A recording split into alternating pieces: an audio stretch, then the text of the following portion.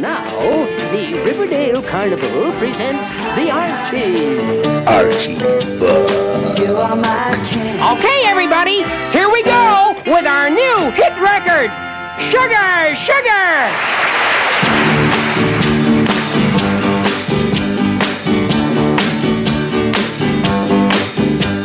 Sugar, honey, honey. Hello and welcome to another episode of Milkshakes and Mimosas, the podcast that sucks on so many levels.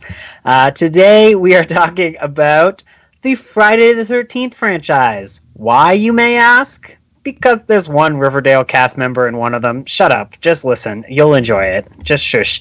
Don't think of the logic. But this is going to be Freddy versus Jason month, or I guess we should have done Jason versus Freddy month because we're starting with Jason. But either way, we're going to talk about the Friday the 13th franchise, as you're going to hear now. Then we're going to talk about the Nightmare on Elm Street franchise, as you're going to hear in a few weeks. And then we're going to talk Freddy versus Jason.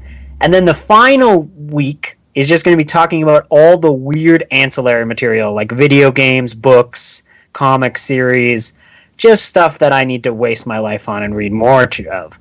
Anyways, this journey is not going to be taken alone. I have a few other counselors with me, and they are going to be introduced right now. But that was an unnecessary sentence, but I'm just dragging this out. So first off, coming from Bloody Good Horror, there's two people from that, so that doesn't even work. But the one who podcasts with me the most and is the Jason of the show. My brand is off today. Hey, Jason, how's it going? It helped if I wasn't on mute. Oh, Hi, man. how's it going? You know, it's going good. You're kind of like the person who wants to be Jason to the entire Riverdale cast, right? Like, I really would like to murder that entire cast. Nice little spear through the back, while Archie and, Veronica are getting it on. Yeah, okay, that's fair. That's good with fair. Speaking of spears through the bed, just kidding, this has nothing to do with that. The man who brought me Jason Goes to Hell, the man who changed my life forever, the wonderful Alex. Hello, Alex. Hey, Andrew. How's it going? Oh, it's good. It's good. Just cramming all these movies, working 12 days a week, but I still crammed as many of these movies in as I can. I literally finished Jason X before this podcast, so that is commitment. It's a lot to Jason commit X to. is so much fun to watch that I could watch it at any time. Oh, it's one of my Desert Island movies, but we will get to that. And finally, the only person who will ever guest on this podcast that is verified on Twitter, Evan. Hey, what's up? You guys can't see this, but he has a blue check mark over his head right now. I do. Yeah, I keep it with me everywhere I go. Thank you. It just means you're a better person than everyone Oh, man, else. no. I'm super boring, but thanks. Oh, no. He's brilliant. He even hosts your own podcast, Podslash, right? I do, yeah, Podslash, and then one about the Real Housewives, which is super off-brand for this conversation, but hey, why not? Hey, you never know. You know what? I would be down for the Housewives meet Jason Voorhees. They just That'd be team so up. fun. Yeah, I The love it. Housewives of Crystal Lake. I love it. Yeah, oh, I'm so down. That's so great. There's about 5 teeth collectively in the Housewives of Crystal Lake. Oh, jeez. Well, so today we're going to kind of go through the franchise one by one and kind of just talk about what our favorite kills are, what we think of the movies, how they actually hold up, everything like that. Like just kind of like general talking about the franchise as it is. But before we get into it, I kind of want to know what everyone's first interaction in their history with the Friday the 13th franchise is. So, Evan, how were you introduced to the Friday the 13th franchise? So I was lucky where I grew up on horror movies in general from like a very young age. I started with Halloween, but then I jumped on the Jason Freddy train a couple years after that. So I was maybe like 8 or 9 years old. But I would say like I got super into the series right before college. I like blew through all of them, and I've seen them now all way too many times, to the point that like if you put up a chart of every different Jason mask, I could tell you exactly what movie it's from. Which is not good, I don't think. That's too obsessive. No, that's important because we need to figure out the difference between slimy, grimy Jason Takes Manhattan mask, which somehow still has the hatchet injury in it, and the original classic mask. Or whatever's happening to the mask in Jason Goes to Hell, because, oh my, he's just like a loaf of bread that's just kind of like overfilled, but I don't know what's going on. It's like growths coming out of it. It's a lot. It's a lot. It's muffin face. muffin face. It's pretty accurate, I would say. Yeah.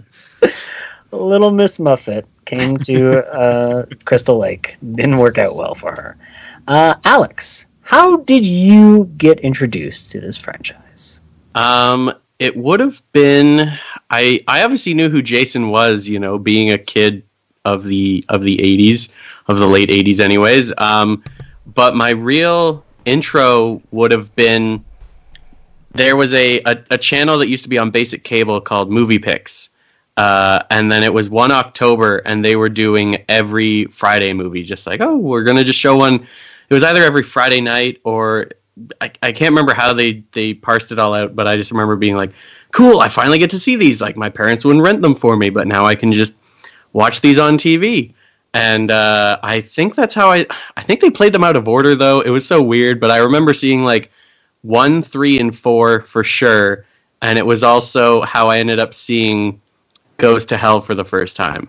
So that channel was super, super important for me getting into the series. I didn't get in to see any of the Nightmare movies for much, a lot longer after. But yeah. So you've always been a Jason guy. Oh yeah. Speaking of Jason guys, here's a guy who is Jason. Jason, how did you get introduced to the Friday the 13th franchise? Well, mine's pretty similar. Like, I saw most of the Friday the 13th pretty young, and on like the USA Network when they used to show like horror movies all the time, and they completely edited like all the gore taken out of them. But I definitely saw them way out of order. Like, I probably saw 3 first. I didn't see 1 until much later, or 2. They seem to like the show like 3, 4, and 5 quite a bit.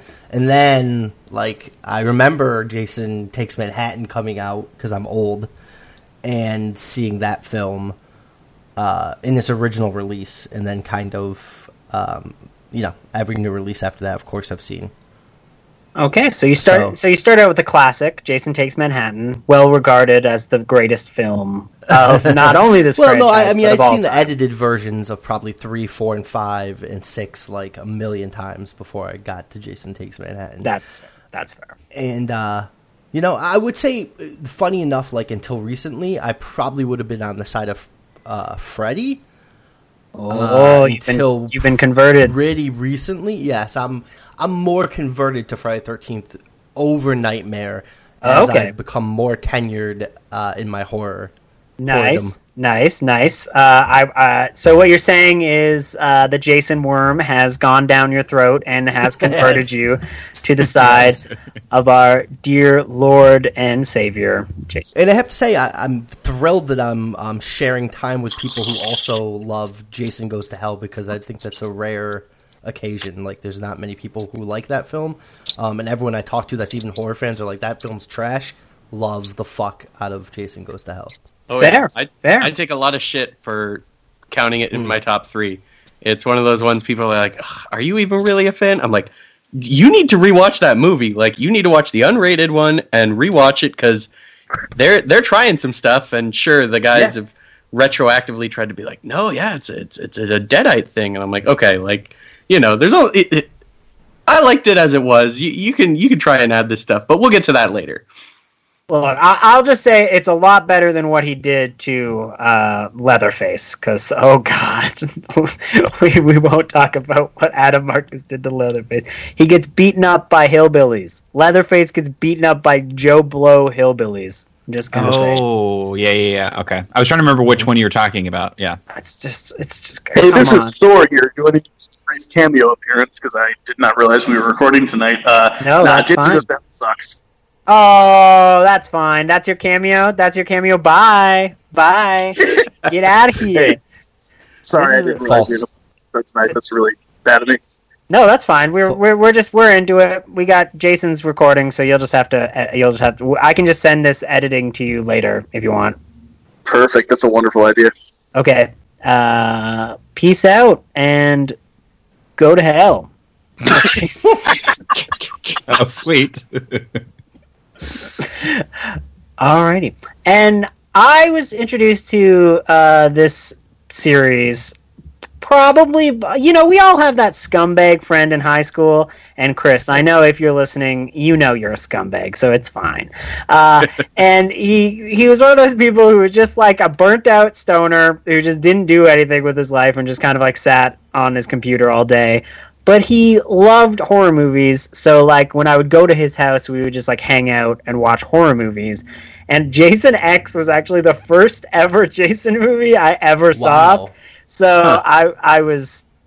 That might be why the film itself really does kind of like hold this really bizarre place in my heart, because it did kind of introduce me to the franchise, and it's just incredibly watchable, but we will get to that soon. So Jason has always kind of been a omnipresent thing in my life since early high school. So long time with the J-Man, which is, he'd probably kill me for that. He'd probably kill me for just recording a podcast. So he just kills people for whatever. He's indiscriminate.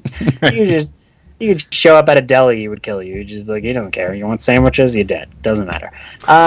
So let's start this conversation by talking about the original. The death curse itself, Crazy Ralph features in this classic film, Friday the 13th, Part 1. Jason, what do you think of the very first Friday film? Well, like I said, I saw the Part 1 like much later, like probably within the last like 10 years or so. Oh wow, that late. So yeah, like I knew like that, I knew the twist and all that stuff. And I'm kind of glad I saw it later, because I think I have a more appreciation for the first one, having consumed like a whole bunch of Giallo before that, because really I feel like Friday the 13th Part 1 and Part 2 as well are like Americanized Giallos. Like, even like there's some kills in one that feel like they're very much inspired by like the and I don't remember the axe scene where he hits the light. Oh yeah, like it's a very physical death, yeah. which I like. It feels way more physical than later Friday the 13th. Yeah, they don't really do that sure. in later Friday the 13th films. Like, I like the idea of like the axe interacting with other objects other than the person, and that kind of like affecting the environment, and like the way that affects the lighting, and the makeup effects are very impressive. I mean, Tom Savini is at top of his game here. So and later when he comes back to the series, we'll get to that film as well.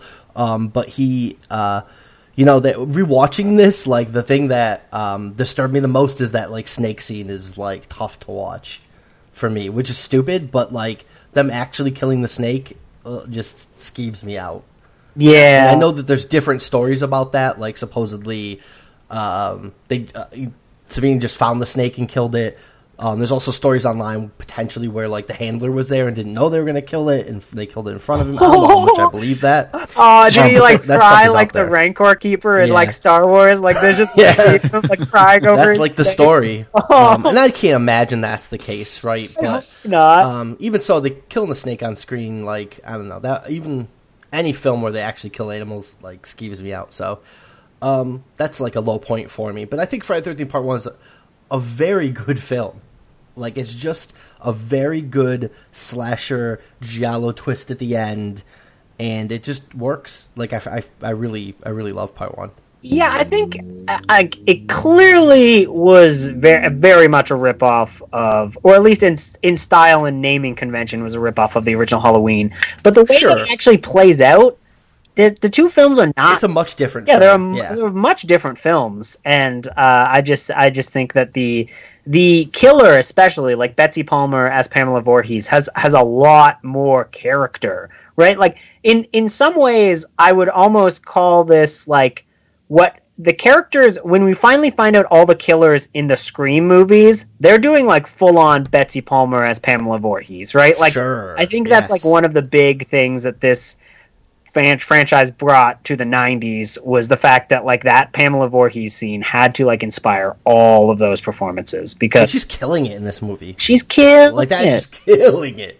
And like all the stories are from her, just like stories about like being like, it's just a movie, like it's not that crazy. But she uses the word mongoloid a lot in every interview you see of her. I'm not condoning the use of that word.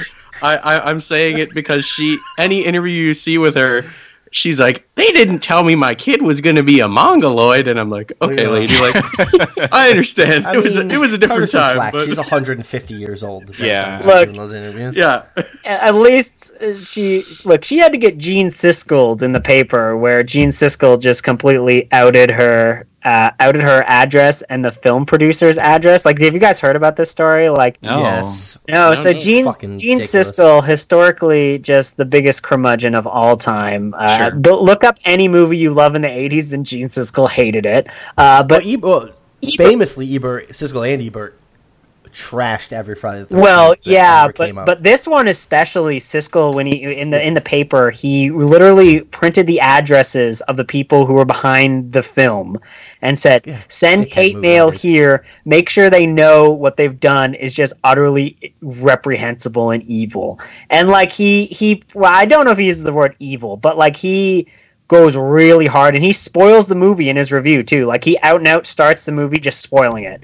And then he goes, "Yeah, how dare Betsy Palmer be in this movie?" And it was crazy the amount of outrage from the person who hates everything, Gene Siskel. What a douche! But I never, that's a douche move. For real. I never understood their because they talk about those films. Like if you go watch any of the Siskel Ebert stuff, like they're the most reprehensible, disgusting things they ever saw. And I'm like, didn't you guys ever see like a Fulci film? Like your fucking film. Now, I think there's some merit, right? Like there's some merit to some there are some very skeevy slasher films. Oh, for sure. Like, for sure. Yeah. Oh yeah.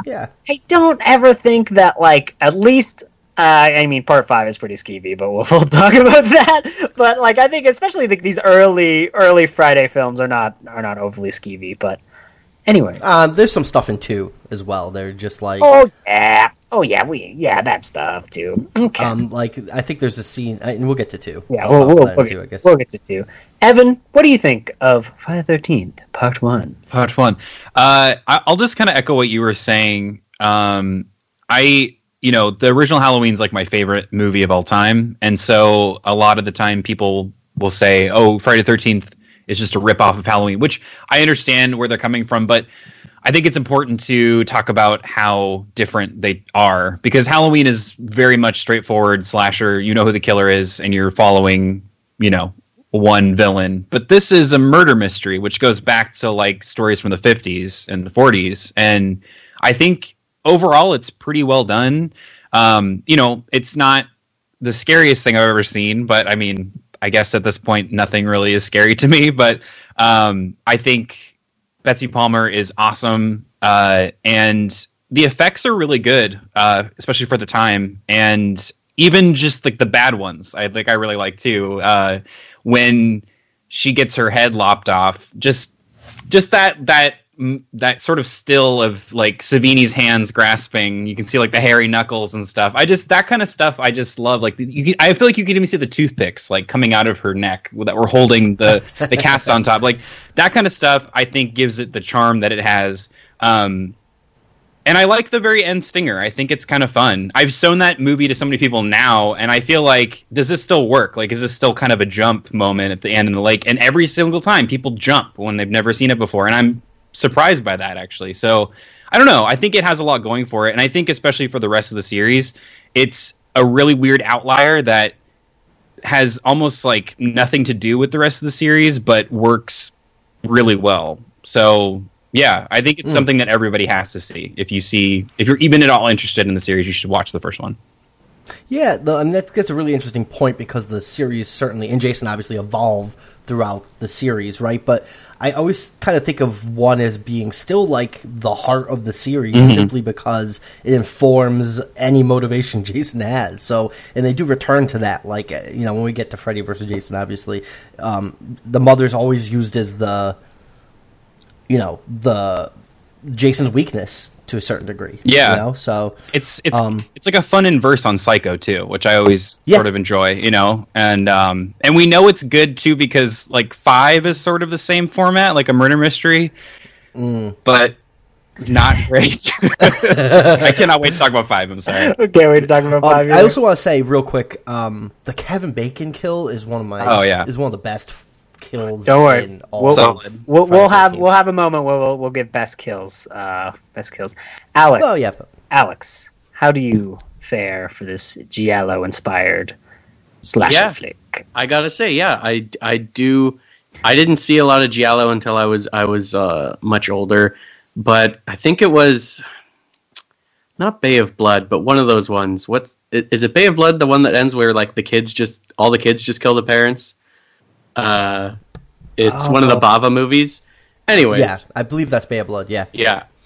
I think that one takes place like at a cottage, and a lot of people say it's sort of influenced, and I can definitely see it there. You're right. There is a lot of Giallo, and it is interesting. Yeah, people talk about Halloween, and I still love I don't know how true it is, story about the John Carpenter talking to Bob Clark about Black Christmas.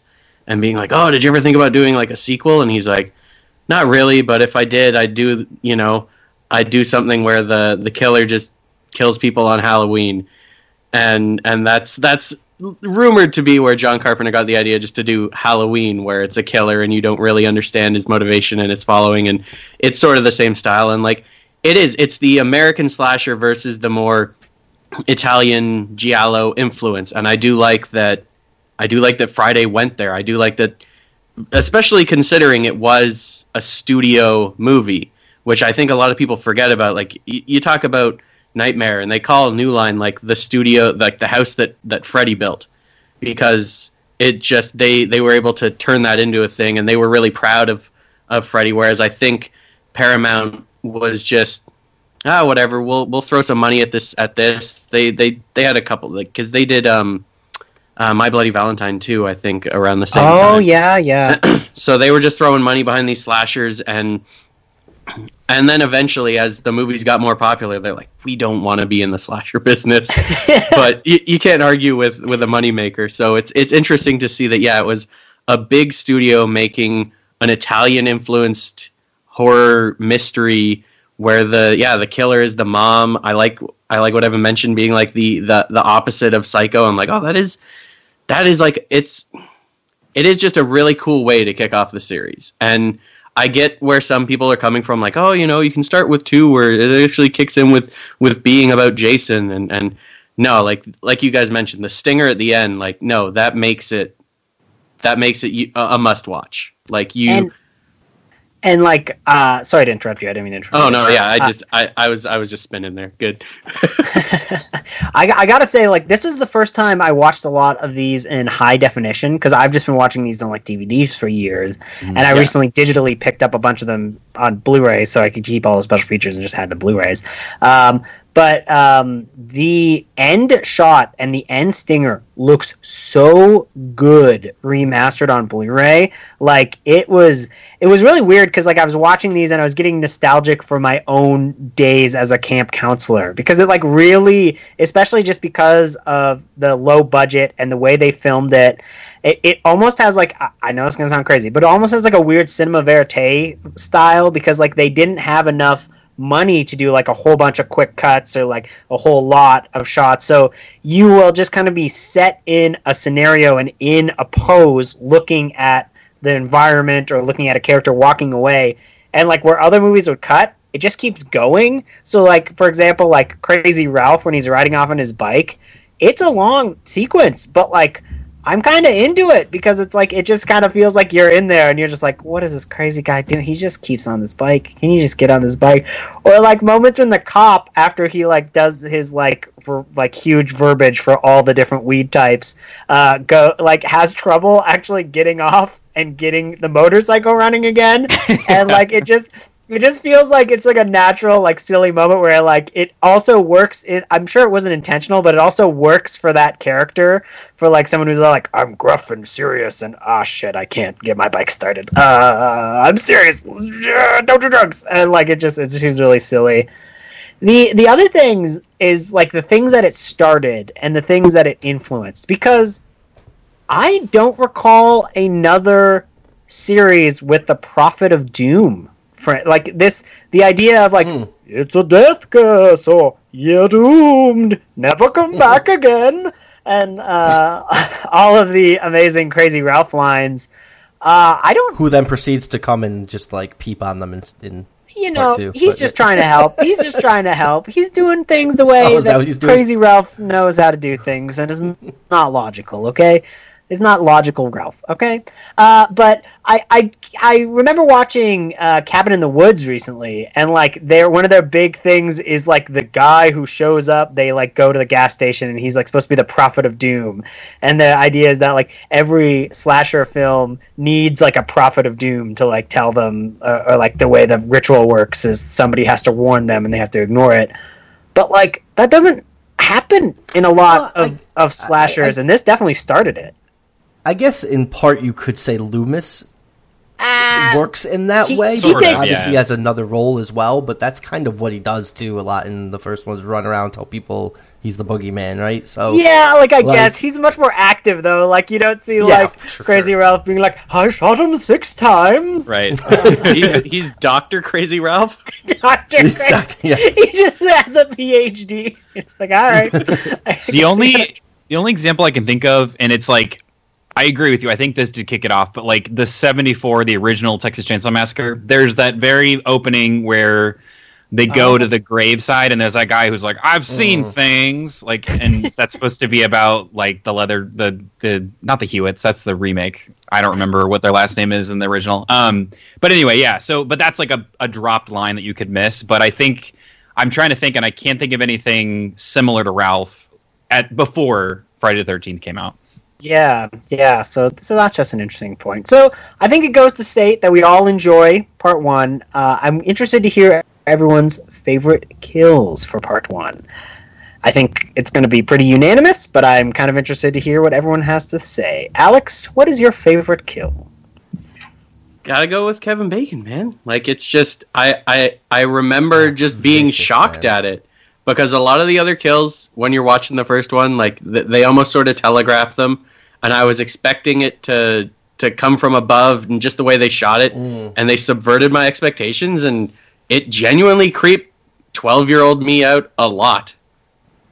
Nice, yeah. No, that is a very scary scene, because it's like so relaxing and serene, and you just are not expecting it, and it just goes, and it's done so well too. It's tough to watch, yeah. It's even tough to watch now, I think. Like it's vicious. Yeah. And they do kind of what you said in part 2 with the spear in similar way, right? Like kind of not subverting those expectations, and you can kind of compare those two scenes, and that scene with Kevin Bacon is something to see. Yeah, for sure. Evan, what is your favorite kill? I love the Kevin Bacon one, but just to be different, I'll say I can't remember her name, but the one in the bathroom with the axe. Oh yeah, the one bathroom with the axe. I just like that one because it's well done, the makeup and everything, but it's so awkward because there is that cut where like we see the axe and then it cuts to her and she just goes like and it like lingers for a long time, and then we cut and she has the axe in her face, and it's not, I don't know, I like that kind of stuff. Like it doesn't take me out of the movie. It just makes me love it even more. And I think surprisingly this movie has a lot of off-camera kills. So that's very true. I was like happy that one wasn't an off-camera, because it seems like it was difficult to pull off to film. So I give them credit for even doing it. It just kind of like makes me smile, even though it's pretty gruesome. Jason, you're going Kevin Bacon? Yeah, I mean, I think you have to give a shout out to Mrs. Voorhees, right? Yeah, so, that was gonna be my pick, because just as an ender, because it really became like a very iconic. I love the slow mo, which is like it's not great slow motion, but like and then the music, they're like do do do do. It's pretty attached. Is that why? Do you think is that why Jason constantly uses a machete and that becomes his titular weapon? Is because that's what killed his mom? I bet no one thought of that, but hey, I mean, I hope so. Hope so. I mean, yeah. I mean, I guess kind of what they say in 2, and I guess we'll get into is that he's kind of like reliving the trauma of seeing his mother get murdered, right? Yeah. The same way she's reliving the trauma of him in the first one of him drowning. He's sort of just like reliving that moment. So I mean, I guess that makes sense. Yeah, that's fair. And the only other thing I want to go before we kind of like go and zoom on, I want to say is that like Alice is a character who drinks and smokes weed, right? Like she's not like and she very clearly is in a relationship with Mr. Christie. Like she's like literally is like showing a picture of like her drawing him when they were in bed last night, right? So like it's like there's clearly a relationship happening there. So like again, people like when people are really glossing over the slasher franchise, they instantly go, and then Friday the 13th Part 1 happened, it was trash, and it just implemented all these like very specific stereotypes and tropes, and it's like not really. Like the way that most people look at the final girl, or like the she cannot imbibe, she must be like a paragon of virtue, like that's not really in these movies. Yeah. So I just thought specifically early on, especially early on. Yeah, especially early on. I mean, this might be. Can we call out? Oh, go ahead, Nate. No, I was just saying this Evan. might be kind of controversial, but I think that she's more of like a badass, like believable character than Nancy is in the first Nightmare, and I'm very different on that movie. I just think it's a little forced, but I think here it just feels natural. Like I believe her as a character. Yeah, I agree with that. That's true. Again, it comes down to that verite style, right? Like it's not overplayed. Like they don't have the money to like get really big bombastic performances. Right. She's not booby trapping the camp. To take shots at Nightmare on Elm Street, but like Nancy's doing some overreacting. Okay. A little much. Hot take. Can we call out the weirdest moment in Friday the 13th history is in this film when Annie, who never makes it to fucking camp, by the way, the dog just checks out a dog's dick for some reason. Oh yeah. And I'm like, why is this happening?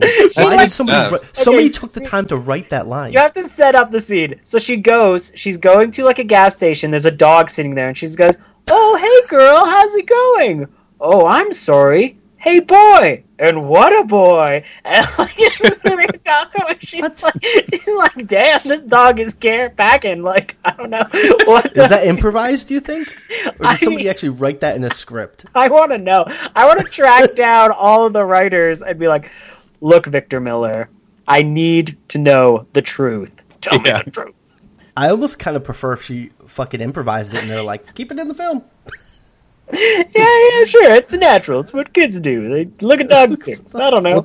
That's what's great about the series, and I know I would love to touch on it for every movie, but like, there's always something really weird like that in every movie. Yeah. Like, I think in the next one, just to spoil a little bit, like the urinating moment is still to me. I always forget it's there, and then I'm like, oh, that's this part. Yeah. Yeah. And speaking of that, I guess we'll just go right on to part 2. Now we actually have Jason Voorhees. He doesn't have his iconic mask. He's got a bag over his head. He's sad. He's only got one eye poking out. Yeah. He's totally dreading. He's the town that dreaded sundown all over the place. But like the hillbilly who dreaded sundown pretty much. Because he's got like those amazing like overalls. Like I know that this Jason is the most like popular design for Jason, but I kind of love it because it's basically like hillbilly Jason. Like I this is pretty much like hillbilly. I think he should have like a fiddle like every time he shows up. Like isn't the remake hillbilly Jason though? We don't. Yes, we have to talk about the remake, so we will talk about it.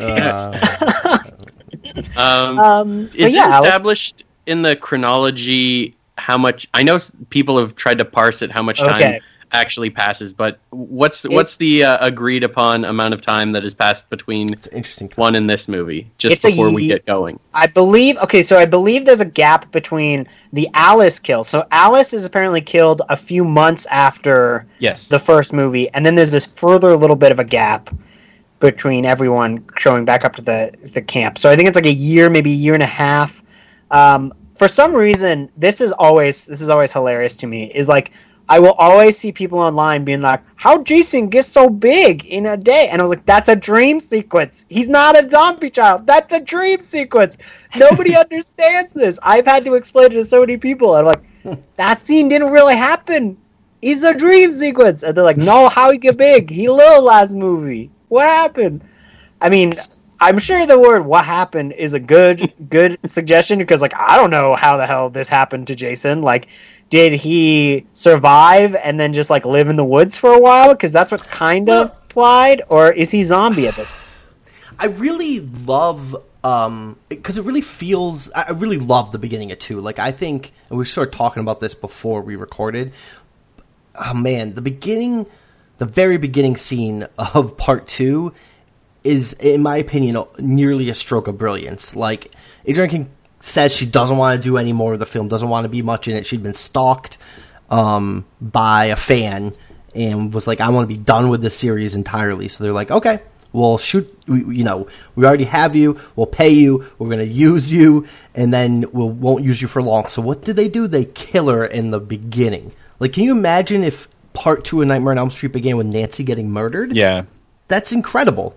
That's incredible. And I really love the idea of Jason just traveling to find her and then murder her in her kitchen. The first appearance of Jason, by the way. Shit. Sorry, I didn't mean to interrupt you. That first shot. That whole scene is creepy as shit. That first shot where where Jason appears, actually played by a woman.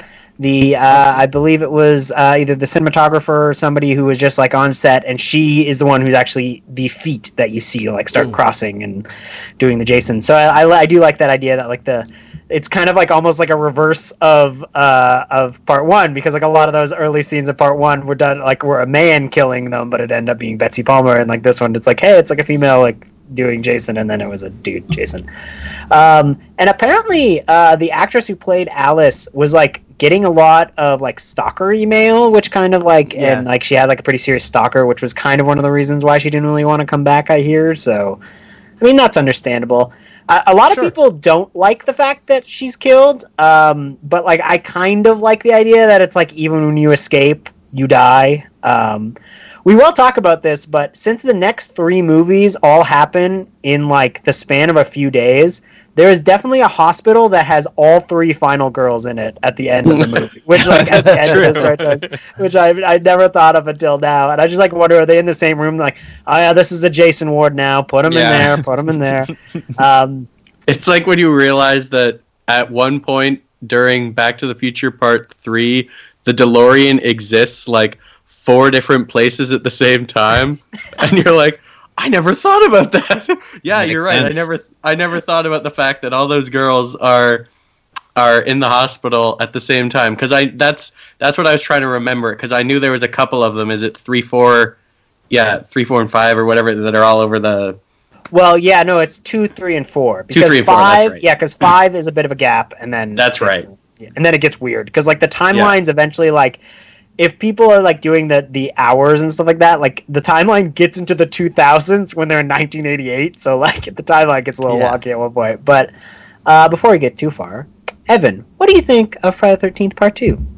I like Part 2. I think it's kind of a weird, like awkward phase for Jason, because it is like we've mentioned, like he has that bag over his head, which I think is pretty cool actually. And then just the way he moves is not really like the way that we see later, but that doesn't really bother me. I think that some of the kills in this one are like a little bit more memorable to me than the other movies, just because they're, I don't know, they're just a little more like specific with their commentary, specifically the couple in the bed. And then I don't want to say my favorite kill yet, but there's a kill that I absolutely love, and I think about it all the time when I'm thinking of like best deaths in movies. But I just like that there's like these weird discussions about psychology and like sort of what we saw in the first movie about Mrs. Voorhees and Jason's relationship. Not that they talk about that directly, but just sort of hint on that. It seems like they're going a certain direction with the mythos, and then they don't. Which isn't a bad thing, but I don't know. It's a weird movie that the ending I think is really, really good. So I always enjoy watching it. the franchise takes a lot of weird turns with the mythos that it doesn't really depend on. Like, there's even like cutscenes of like, his father was here and his mother was here as we go on. But like, I do catch your drift there. I like also how in part 2 they go through a lot to set up the very common tropes, right? Like they introduce Ginny with a beat up car that sometimes doesn't start. So there you go. You have that idea of like, when she tries to get the car started, when it's a moment, like it won't work. Whereas most movies, like after this, like once you get to Ford, they stop setting that stuff up where they're just look, the car's not going to work, blah, blah, blah, blah. Like this one, they like set it all up. They have this very weird conceit where they have half of the camp leave.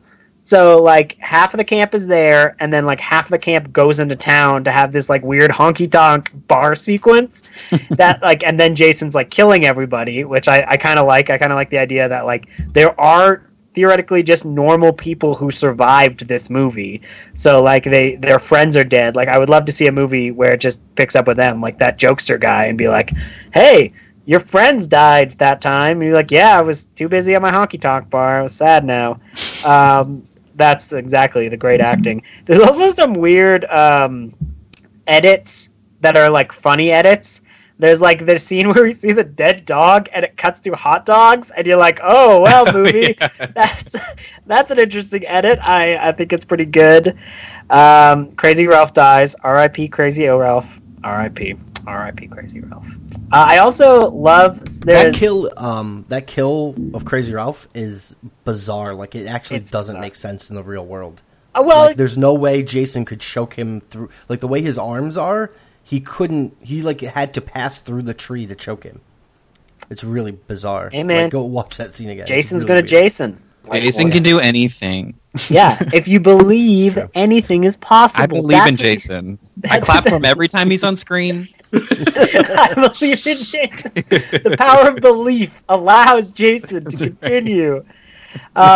I also love that like there are like women who have agency in this movie as well. Like the sexually active and interested, like the women are taking the front lines and are being like, hey, let's go out and have sex, right? Like there's like, it's not just like, there is that one creeper dude. Like, let's be real. There's this one creeper dude who like steals ladies' clothes and he's hanging upside down, and then Jason slits his throat, and I'm like, good, Jason, you just took out like a creep. Good job. Yeah. But like I love the wheelchair bound gentleman. What's his name again? You had his name, Jason. You knew his name. Rick? Was it Rick? Mark, I think. No, Mark. You're right. Sorry, Rick's the next movie. But Mark and his love interest, like she is hitting on him hard, and it's one of the best parts of the movie because she's just like really sweet too. It's not like. Yeah, like it's not like that relationship's like not is like the most romantic Friday the 13th ever gets. Like it's just like she's like dating him and they're like having conversation, and it's like not it like gets a little sexual, but it's cute kind of too. Like it's that's really cool. Exactly. Alex, what do you think of part 2? I gotta say, I think part 2 is my least watched of the series, other than maybe 5, only because when I would do like, greatest hits, I'm going to watch 1, or I'm going to watch 3 in 3D, or I'm going to watch 4. 2 just was never high up on my list. The more I revisit it, though, I'm like, this is a lot of fun, but I only ever really watch it if I'm sitting down to watch all of them. It's not when I go to watch on its own, but I think I might need to, start watching it more. Hearing you guys talk about it, like, like I forgot how much fun stuff is actually in this movie. Well, not exactly fun, but fun for the series. Yeah, no, exactly. Jason, what do you think? I agree. Part 2 is actually my least watched of the series as well, but and there's things I don't love about 2. Like I kind of think of 2, though. If we're gonna continue to compare Nightmare to Friday the 13th. I think the trajectory is very interesting, right? Because by the time you get to 3 in Nightmare on Elm Street, the series is at its peak, right? Friday the 13th doesn't even hit its peak until the next film. Yeah. Or even start getting legs until the next film. So, like, 2 is kind of just a setup in terms of building that character and what he becomes. And it's hard not to watch Friday the 13th Part 2 not through that lens and kind of see Jason as being like a form that becomes something else later. But there's a lot of really cool stuff into that makes it worth watching. Like there's a scene, and I'm not sure if it's Jenny Rat there's like a scene where she's running through the woods and comes into the camper, and like through the window of the camper, you can just see the bag running. Oh yeah, and it's fucking bone chilling. Dude, so I want to back that up. Like any movie that has background where you can see the killer like just wildly moving about is always such a good choice, and I don't know why it doesn't happen more. Ugh, man, and it works so well in that scene because she's there and she's like stops to take a breath and you can still see the bag, and it's like he hits the camper like full force and the whole thing shakes, and it just is incredible. I don't mind the bag choice whatsoever. Like I think it's cool looking, doesn't bother me at all. I love the end of this film as well. Yeah, the end where they show that the head, and she uses the psychology to fight him, and then there's another. I love the idea at the beginning that Jason goes all the way to kill Alice, carrying his mother's head to leave it in the refrigerator, and then carries it all the way back. I hope just his hand. I just like the idea that it was like basket case. She just had it in a basket, and then he crossed the basket case guy, and like. Yeah. That would be great. But yeah, I think part 2 is pretty fun, but I can see that it's not everyone's favorite, and that's fair. But so are you all, one, are you pro running Jason? Because I know that's kind of a controversy. Some people like running Jason, some people don't. 2, what is your favorite kill? Evan, you seem to have a good one picked out. What is your favorite kill? I'm pro running Jason for sure. And then favorite kill is definitely, I think we said his name is Mark in the wheelchair. Oh, yes. Yes. Any sort of dummy work, I'm always 100% in. So just the watching that wheelchair fall backwards down that long staircase, and it's clearly not a person in the wheelchair, is, yeah, that's stuff that, like, if you put it in your movie, I will give it a high score just because I just think it's great. So that's my freeze frame choice, too, yeah, as he's falling down the stairs in the wheelchair is unbelievable. Right. It goes to white. They do that a lot in these early Friday movies. Yeah, they just fade to white, and it's how many steps are there? There looks like there's 9,000 like never steps. ending. It's crazy. I would like to see the wheelchair ramp that he gets up. Like, how does he get up that way? Yeah, like, I know, for real, poor guy. Dead, poor dude. Oh God. Alex, what is your favorite? Favorite kill, I gotta go with just Alice at the beginning. I remember part 2 coming on and recognizing her from the first movie and being like, oh cool, like what's going on here? Is she gonna be like the star of this movie? And then just for her to be killed almost immediately, I was like, oh, okay, I do not know what to expect with this movie. This is crazy. As far as running Jason, I went back and forth in the early days. I'm like, oh no, stalkery slow Jason is cool, but I think there's definitely, in my head, I always found slow Jason scary because I was like, oh, Jason's slow because he knows he doesn't need to run to catch you, because that's almost scarier to me, knowing that like he knows he doesn't have to go fast because he's going to get you no matter what. But I do like just the frantic. It works for this movie. I don't think it would work in a lot of the other ones, but the franticness of Jason establishing the character, I think I like it for this movie. Nice. I'm going to give an outlier. One, I'm pro running Jason. I also like slow Jason because like I think he's used when they really start playing around with the teleporting thing. Like I love that so much because I find that so scary. Because I'd be like, one, Jason's already scary enough. Like, if you had that dude chasing you, you'd be scared shitless. But, like, the idea that you turn around and he's gone and then you turn back around and he's somehow, like, right in front of you, it's like, ah! Like, it just ruins me. But, I love the cop death, not because it's good, but because he gets, like, the claw end of a hammer back in his head, and he makes the goofiest face and scream. He's just like, ah, and just like falls down like at the shack, and it kills me every time. So that's always my favorite.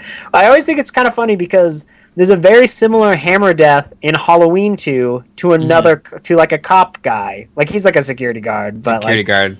I always like the kind of like synchronicities between like franchises in weird ways. Right. Well, the same year you've got the one pickaxe death from My Bloody Valentine, where the guy opens up the door to the shed or whatever, and he gets it like through his mouth and up through his eye or whatever. Like, oh yeah, that's a great kill. Like, yeah, you cannot beat that one. But I do enjoy the like goofy face the cop makes. Yeah. Now we're going into 3 dimensions. Ooh, it's coming at the screen. It's coming at the screen. Nobody can see this, but I will put on my 3D glasses for yes, the discussion of this movie. Love it. Yes, we are talking about Friday the 13th Part 3 in 3D. Yeah. So this is one of my favorites of the franchise, so I cannot wait to talk about it and discuss it at length. But before I talk, let's hear what some other people have to say. Alex, Friday the 13th Part 3D. What do you think? This was the one that I have the fondest memories of, maybe because of the introduction of the hockey mask, which I knew by this point in my life, like, that's what Jason is. Like, Jason is the hockey mask. But I also remember the first time I remember seeing the whole movie was in my high school's like media room during lunchtime. Our teacher would let us hang out there and just watch whatever movies we wanted on the projector. And a guy brought in his DVD of Friday the 13th Part 3 and just watching it. And from the opening titles, when the title explodes, I'm like, cool, we're in for some fun. But when... That disco theme too, when it starts, is amazing. So good. But when the harpoon gets shot at the screen, I was like not paying attention, and I turned around, and it's coming right at me, and like I wasn't watching it in 3D, I was just watching it on a projector, but it did genuinely, like, for a split second, I'm like, I need to duck. Like, it did genuinely creep me out. So I'm like, oh, like, this movie has a lot going for it. Sure, it's got hokey like yo-yos and pitchforks and stuff coming at you, and a lot of stuff that a lot of those bad 50s 3D movies had, but they took a swing, and I'm really glad that they did. Like, they really swung for the fences with a lot in this movie, and a lot of it is great. Fair. I want to just run around quickly some of the 3D effects in this movie. Please. We've got snakes in 3Ds. We've got a random laundry pole. We've got credits in 3D. We've got a rat in 3D. We've got a 3D needle going through a lady's mouth. We've got 3D baseball bat. We've got a 3D eye being thrown at you by the guy who's telling you to, who is like the most... He's just in there to be Crazy Ralph because they killed him. A wallet throw. A joint pass, a punch, a yo-yo, a window breaking, bikes falling over, a pitchfork, an eye popping out of a man's skull through and right at you, which is... That's my favorite. The effect is bad, but I love it so much. I love it too. Juggling, and a fire poker. I'm sure I missed a few, but I love trying to figure out every ridiculous 3D. Like, some of them, like the baseball bat, it's like you would never... The way it's framed is when the RV is coming to, like, meet and pick up the last member of the cast who gets the harpoon in her eye, and it opens with, like, kids playing baseball into the frame, and, like, I love it because it's like, when you make a movie, no one would ever stage that scene that way if it wasn't in 3D, and, like, say what you will about 3D, at least it kind of, like, plays around with the storytelling avenues of the medium, right? Like, the way that you stage a scene is very different when you know you have 3 dimensions. And plus, Shelly is my favorite character in this entire franchise, and I cannot wait to talk about Shelly Finkelstein. Jason, what do you think of this movie? Well, I mean, you kind of set me up for that one. Shelly Finkelstein is my spiritual brother, and probably explains why I didn't get laid till I was like well into my 20s. As you deserved, as you deserved if you adopted the Shelly way of life. Shelly is so, like, it's hard to describe my love for Shelly Finkelstein because, like, he sets up a trope that comes back again, which is just like the character that is annoying and just like tries to play pranks, and you can see that too in Scream, which is an interesting thing that they kind of do in Scream as well. But nobody does it better than Shelley, right? And he's the dude that's responsible for the hockey mask, so like you have to have a lot of love for him. And as Alex said, like this is the film that I probably have the most love for out of the franchise. I don't know if it's my favorite. I go kind of back and forth between this and 6, actually. But this is one of my favorite of the franchise, and I love everything about it, quite honestly. Yeah, no, that's fair. I what's interesting when you talk about Shelley is that they could have so easily done the very cheap bad filmmaking and like bad in just lesson making way of like making his love interest not have any like not be empathetic or like just be like cold, as they kind of do in part 7 where they have a similar scene and they do not handle it well. But like I think it speaks a lot to just like the woman's experience as well. Like she's like, Shelley, like I like you, you're just like I'm not like interested in you that way.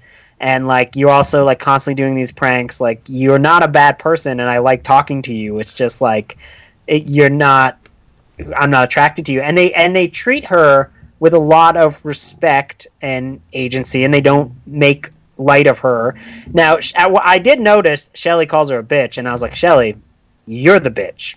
Don't be so rude to Shelley. What they like they do with Shelley is, like, right away they, like, create the fact that he does all this shit because he's crazy insecure. Like, they start by just being like, he has they actually give him like emotional background that they wouldn't typically with a character like that right away. Like, he's like, would you act like this too if you had this face? Like, he's like fucking like emotionally hollow, and it's really interesting. It is interesting, like, and I love that the actor Larry Zerner he's a lawyer now. He's an entertainment lawyer who will appear on any podcast you ask him to.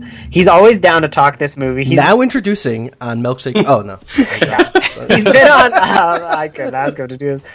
He's been on a bunch of episodes of Doug Loves Movies, and they're always hilarious, like, when he comes on. And he's always down to, like, talk and do commentary over the film if someone invites him to. And he's just, like, a nice guy. Like, he makes a lot of time to explain the current lawsuit that's going on for the franchise to other fans, and does it in, like, a very nice way. And it's just surprising that, like, the guy who plays Shelley is actually, like, a pretty big, vital, and nice part of the fandom as well. So, like, that's always nice. And I know we listen to a lot of these. So, Larry Zerner, if you're listening to this, we love you. He seems like the coolest guy in the entire franchise, quite honestly. Evan. In the... Oh, sorry. You were going to say in the world. In all the franchises. Evan.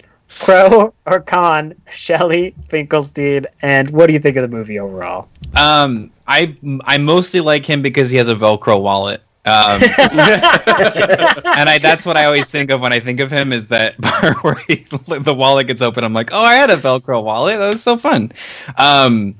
So I'm going to say this, and I will qualify it, and I don't mean it in a negative way, but this is probably one of the worst movies in the franchise, but it's like one of the best ones in the franchise. Sure. Because it's like, for me, it's like so bad that it's good, because it has like some of the worst acting in it. And like we were talking about, I understand that they were going for like the 3D because, you know, they really wanted to push that, but like so much of the scenes, I'm like, this has nothing to do with anything that we're supposed to be watching. But what I will say genuinely about this movie is that it has one of the moments that I think is like the scariest in the entire franchise, and something I think about all the time. It's at the beginning when the cops are showing up and you have to eat the weed. That's the scene, right? We're not doing that, man. We're not doing that, man. It's too scary. No, it's the popcorn scene. No, I'm kidding. It's it's at the beginning when Jason shows up at that like weird, like, I don't know, what is it, like a hillbilly, like not hillbilly, like a store. Oh yeah, the supermarket, and that guy who's just the grossest dude, just like taking bites and taking swigs out of like. It's like stuff. Literally just watching him eat his way through the store. Yeah, there is a moment where he goes outside and they have laundry hanging, like the sheets and stuff, and you just see Jason like walk behind one of the sheets, and there's like the physicality of it and the lighting of everything. It's really creepy. Like it looks like a big dude who looks really intense, and there's just something about it that like if I was in that scenario, I would freak out. So I give them props for like that shot alone. But yeah, it's like the monologue that the lead girl gives, like about when she was younger or what happened to her at that house. It's oh god, that scene where it's so like bad. you can kind of perceive it as like being a rape, like because like it very much like she goes like, and then I blacked out, and you're just like, what is this? Like, and also like when it's one of those things that's like only super nerds are always trying to be like, so where in the timeline does this take place? Is this pre or like, because technically he doesn't even have the bag, so he doesn't have a bag in that scene. So yeah, no, maybe for it was real. before the bag. What's the origin of the bag? We want to know. I don't know, but it's like the bikers are all like 45 to 50 years old, and like it's something about it is it's so charming at how bad it is. And I especially love the end, like when the dead zombie Voorhees jumps out of the lake again, and she has a sweater on. There's something about the sweater that also, like, nobody ever talks about the sweater and how often it reappears. Like, I love the sweater. I also love the effects makeup. There's like real worms. Like there's like real worms in that effects makeup, and they're like squirming and they're like wriggling around. And I was like, yes. Like why have they never gone for zombie Pamela? Like I think it's like a zombie Pamela, like that. Like imagine if Part 5 was just zombie Pamela instead. Like that would be dope. Although, like, all respect to Roy Barnes, we'll get to you, my buddy. But Roy. Roy. I think I also think about too. There's a podcast I listened to that reviewed this movie, and it always cracks me up every time I see it. But somebody asked on the show, like, why does she have the sweater on in the water? And this one guy goes, well, it's cold in the lake. And for some reason, that is the funniest thing to me. So I always think about that. But yeah, it's like a really weird movie, but I love watching it. It's like, it's so fun the whole time. Yeah. While we're on it, what's your favorite kill? It's a good question. I like the handstand guy, because I like that aerial view. Like you don't know exactly where it's going to come from, and then you see like from underneath him that they use that like glass cam, and you just see like it's a very violent impaling that he gets, and I think it's pretty cool. Like just the physicality of all of it. Yeah, that is pretty cool. And I also love the scene with the hammock kill, which I'm going to give mine, if only because she's reading a Fangoria that has a Godzilla article in it. And every time I see it, I was like, yeah! And I even know who wrote that, Ed Godrzewski, one of the premier Godzilla scribes. But anyways, that's only one of Godzilla's appearances, just so you know. Oh. Also, by the way, in Halloween 1, one of the comics that the little boy is reading is a Godzilla comic from Marvel Comics. I saw that in theater, and I had to take a picture and brighten it a bunch, and I was like, that's a Godzilla comic! That's a Godzilla comic! And everyone's like, nerd! Alex. And then they threw their popcorn at you. And then, they just threw their popcorn at me, and I was like, I'm going away! I was just trying to do a Shelley-like prank! I gotta go with Vera with the spear gun in the eye. I'll never forget. It's probably the kill other than Jason falling on the machete in 4. It's like the image that pops into my head when I think about Friday the 13th. Like it's the kill that it's like it's the thumbnail that plays in my brain when I'm thinking about the series. So yeah, it is great. It is great. Jason?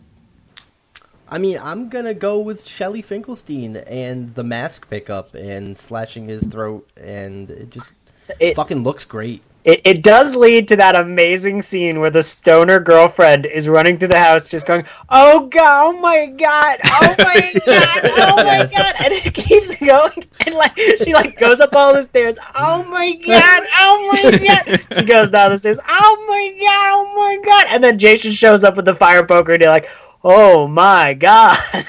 It was hilarious. I love that moment. But yeah, so that is part 3. Let's go on to the final chapter. Just kidding. There's a lot more after this one. Friday the 13th, part 4. Jason, what do you think of the final demise of Jason? I 4 I like okay. Like it's a. I mean, I know a lot of people. I think hold 4 in high regard. There's some things that I really enjoy about it. Crispin Glover is Crispin Glovering it up in here. And spoiler alert, that's my favorite kill as well with the corkscrew. Where's the corkscrew? But yeah, I mean, to me, like 3 is really where like the beginning of like Jason as we think of him is, and 4 is like where he starts like hitting his full stride. And for that, like it's a fun movie to watch. Like I enjoy 4 quite a bit, as I enjoy every movie. I think one thing we're gonna pull from this at the end is like Friday the 13th is so consistent in terms of the qualities that you want out of it, and you're gonna get it every time, regardless of what film you pick. And 4.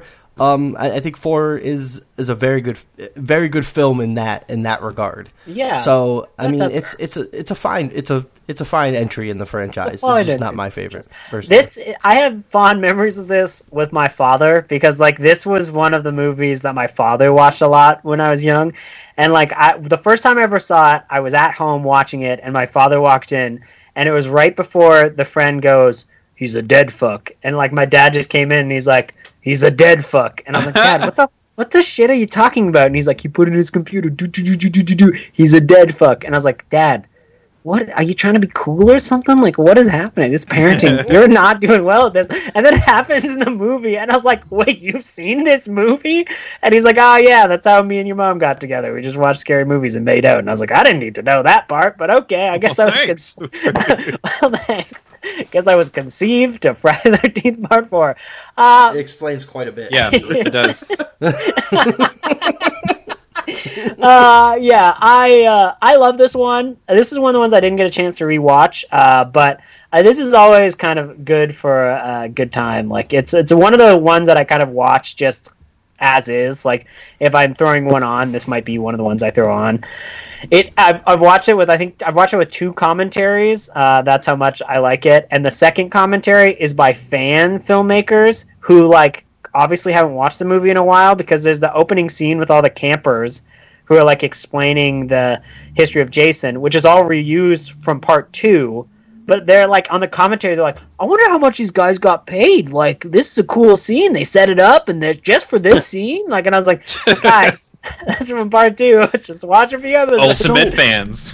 We didn't really talk about this, but like watching these in a row, like it's infuriating having to rewatch the end of every film through like the first 3 films of the previous film. It's good lord. That's fair. I mean, you could skip through it, but like they eventually get kind of creative with them, and I usually like the delivery of the stories, but this one especially is just like it's just a rehash of all of them. Right. Joseph Zito did this, and I really like Tom Savini also came back for this one, so like I really like all the kills in it. It's got some very weird scenes. Like there's a coroner watching this aerobics tape, and you're just like, what is happening? Like it's like this trio of women just like butting up their butts together, and I was just like, when I was young, I was like, is this what porn is? Like, what is happening? Like, this is so weird. And there's some very odd scenes like that, but I think that if you like this movie at all, you have to see The Prowler, which is Joseph Zito's other movie.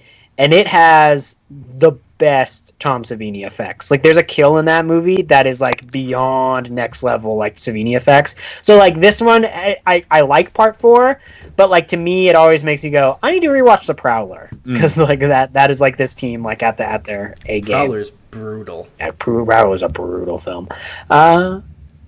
Evan, what do you think of Part 4? Part 4 to me is always like the most mainstream of the series. Like, I feel like it's the one that you could easily throw on TV, or like a network could, or like somebody who's never seen the series, you're like, yeah, you just watch this one. It sort of gives you the gist of what the series is. Because it doesn't have as many weird things. Like, I mean, the Crispin Glover dance is like super weird, but that's more him than the movie choice in my mind. It's just Crispin Glover. You didn't even know he was on camera. He was just doing that. They're just like, just do it and then see what happens. But yeah, it's a weird movie. I think the effects are really good, especially at the end. Like Alex said, with the sliding on the machete, I think is just like so cool and so fun. But yeah, I'm kind of in the middle on it. Like, I don't love it. I don't really dislike it. I guess it's usually the one I sort of skip over if I'm like picking ones to watch from the series. It's not one of my top choices. But I think that the little things that I enjoy are like how often we see that the house that Corey Feldman lives in, like how often the mom and sister go running. I just feel like they like really set that up, like that. Oh, they're out running, and it's like, okay, yeah, I get that. And I don't know. It's just little things like that I always enjoy. But it's okay overall. Yeah, that's fair. That's fair. Alex, I just really. Oh, go ahead. Oh, sorry. no. I was just gonna add like the Tommy Jarvis stuff. Like it, I feel like the series kind of like gets entrenched in this Tommy Jarvis stuff that I'm like is the beginning of it, and I'm kind of like I don't really give a shit. See, I like the Tommy Jarvis stuff, but my favorite Tommy Jarvis is not this Tommy Jarvis. Like everyone loves the Corey Feldman Tommy Jarvis, and I was like, no, but like he is kind of just Tom Savini, which is kind of cool because he has like all those like ridiculous masks. Like he honestly, one of the heads looks like one of the Star Wars aliens. I swear to God, like it looks like one of those like aliens that were like playing the flute, like doo doo doo doo doo doo. Anyways, that's a whole original thing, but so like a lot of the effects on like the weird masks he owns are kind of great because he's basically Tom Savini. But Alex, what do you think about this one? And what is your favorite kill? And then we'll go. Favorite kill is tough. I do love sliding down the machete, but I think the brutality of the way Coroner Axel is killed with like the hacksaw and his head just like twisting backwards. It's incredible. That's incredible effect. Like there's a lot of overkill in these movies, but that was like. Oh, it's because he's obviously the character that they start off with, and he's like a giant asshole to that nurse, like a huge asshole, and everybody like you're really supposed to hate him, and then that's what I love about this movie. That like, oh yeah, like the people you're supposed to hate, you hate, and you almost feel glad when they die. They really lean into that with this movie. It is the most mainstream. It is the one that like. If somebody said like I'm only gonna watch one Friday the 13th, what should I watch? I would recommend this one. Whereas with the Nightmare movies, I'd be like, oh, watch the first one. Or if you really just want to see the one everybody loves, watch 3. But I would recommend part 1 for Nightmare for anybody. But for the average movie watcher, non-horror fan, if somebody's like, oh, what Friday movie? Like, yeah, part 4. It's got. You're going to recognize Crispin Glover. You're going to recognize Corey Feldman. I do think Tommy Jarvis is... The studios weren't exactly shy about trying to turn R-rated things into like secret things that kids should love. Like Freddy had the 900 number, which is insane. Oh my God. I listened to all of those calls. Somebody archived them all, and like it's like an hour, and it's lame stories. Like it's pretty bad stories, but like I'm there for the Freddy one-liners. But with this, it's like we're gonna make a kid like the real main character, like younger than any of the kids in the Nightmare movies have been, and like I get why they were going for it, and he's supposed to be the hero, and the younger kids watching who shouldn't be watching are supposed to like, oh, like he's this guy to look up to. Like you said, Tom Savini coming back, awesome. The gore is fantastic, but it's I don't know, it's fine. It's just perfectly, it's fine. I just don't. I don't know. It's one if friends are over, I'll throw it on for a party, but I'm not going to watch it as part of my rewatch. Fair. That's fair. And your favorite kill is Jason. I gotta agree with your favorite kill on that in that moment because like it just works so incredibly well. Like it's such a good moment, and like the head sliding down is just never ceases to make me go like, oh my God. Like in like the way they have the animatronics on the eye that goes and it gives like the weird face. I like to think this is when Jason officially dies. Like I like to think of, well, I mean like it's pretty obvious, but like I don't think there's anything supernatural with Jason until he like until he dies. Like I like to think that he like survived. He like lived as some like goat man. Well, not goat man, but like as like a mountain man. And then he met a goat man. I don't know. It was a nice story. He became best friends. The goat died. That's why he murders everyone. But I think that this is when he finally becomes supernatural. So I gotta agree that Jason head kill is also my favorite. Evan, favorite kill? Yeah, I would go with that one, mostly because I don't really remember the other kills that well. I know someone gets thrown out a window onto a car, right? Is that this one? And the car explodes? Yeah, I do like that one. Explodes. Like, that was pretty great. I know it's not a great kill, but like I love the effects of it. There's one where like Jason, well, that one is great, but there's one where Jason like kills somebody with a hatch and like an axe through a door, and the air cannon just like sprays like shards in her face, and then she like falls back with like the axe in it, and I just love the blowing of the horn that's like. Jason, what's your favorite kill, my friend? I think I already said that the Crispin Glover corkscrew. I just enjoy watching Crispin Glover get murdered. Yeah. So Hey, Ted! Where's the corkscrew? When I saw Crispin Glover, I saw him like 12 or 13 years ago in Toronto for Fan Expo, and he showed one of his. Did he talk for 5 fucking hours?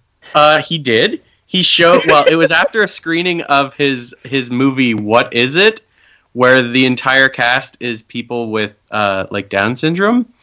Interesting. Okay. And then a man with cerebral palsy, I think, and then Fairuza Balk as the voice of a screaming snail. The Balk. Why? Wait, so are you talking about Return to Oz? No, I wish. I love that movie.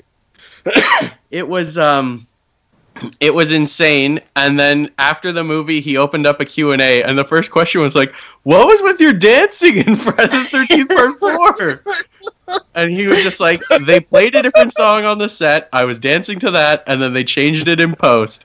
And then the next question was like, "How come you almost kicked Letterman in the head?"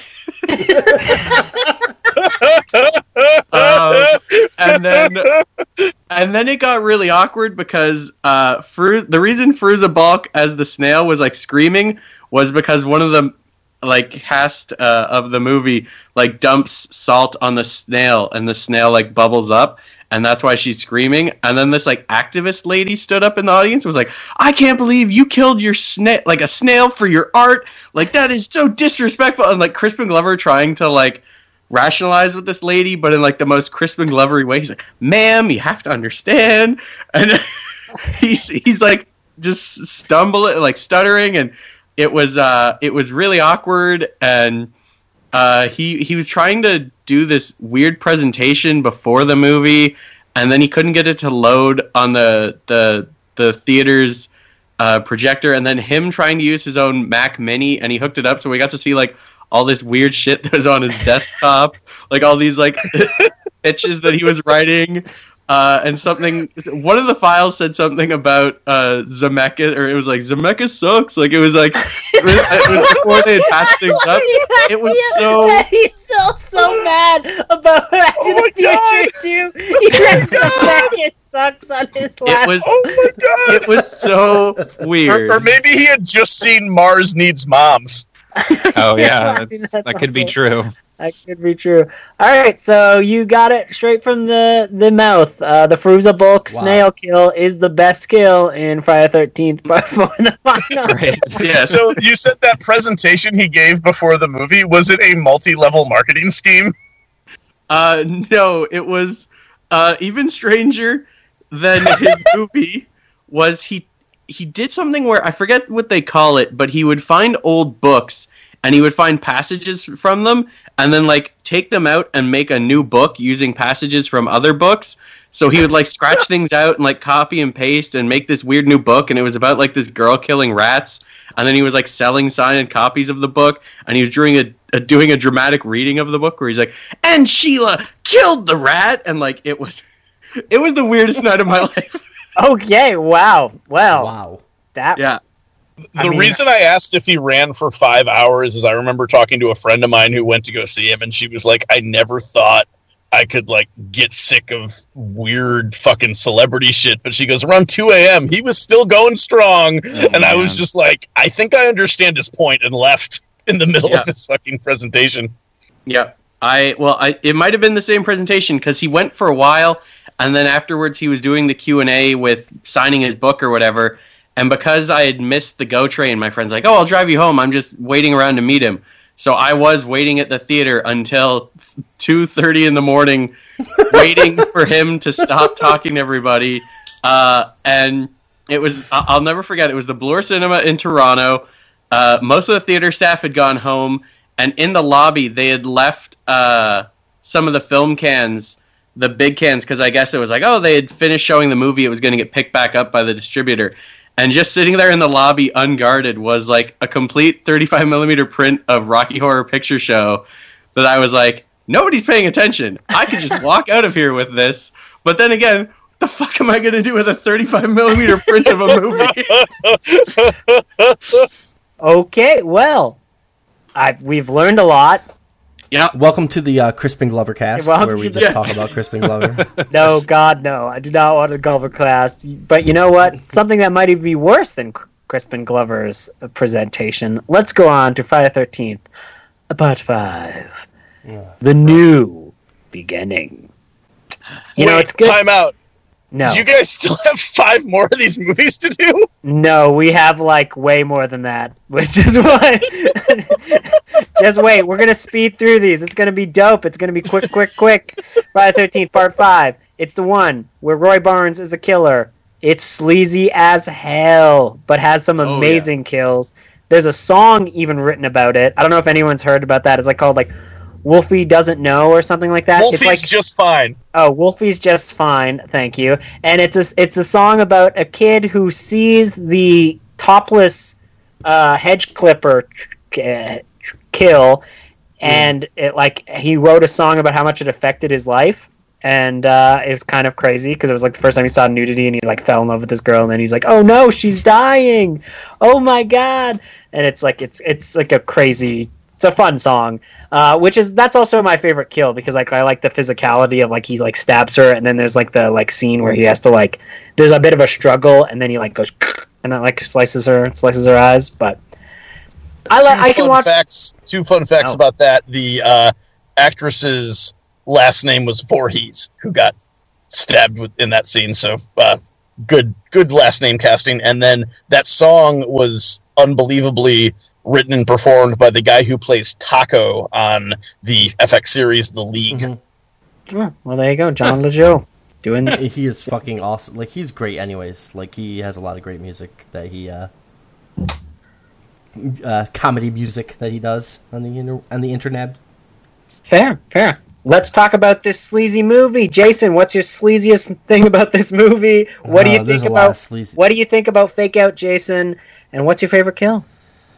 I mean, this is my least favorite film in the whole franchise. Personally, if the remake didn't exist, maybe we'd have a discussion. But... Okay, well, I'm not counting the remake. Not counting the remake. This is my least favorite in the original. Because we're not going to talk about the remake because it's fucking garbage. We're going to briefly talk about the remake too. I'll say I'm not talking about it. You can talk about it. I like the remake. Yeah, you're wrong. You're wrong. My favorite kill probably the garnish is fucking great. The thing I do like about this film is a lot of fucking people die in this movie. Like there's a lot of kills in this film. I might be the most. I don't know. I'm not sure. I didn't keep count of that, but it feels like there's more kills in this film than any other, which is weird considering, it's just some dude.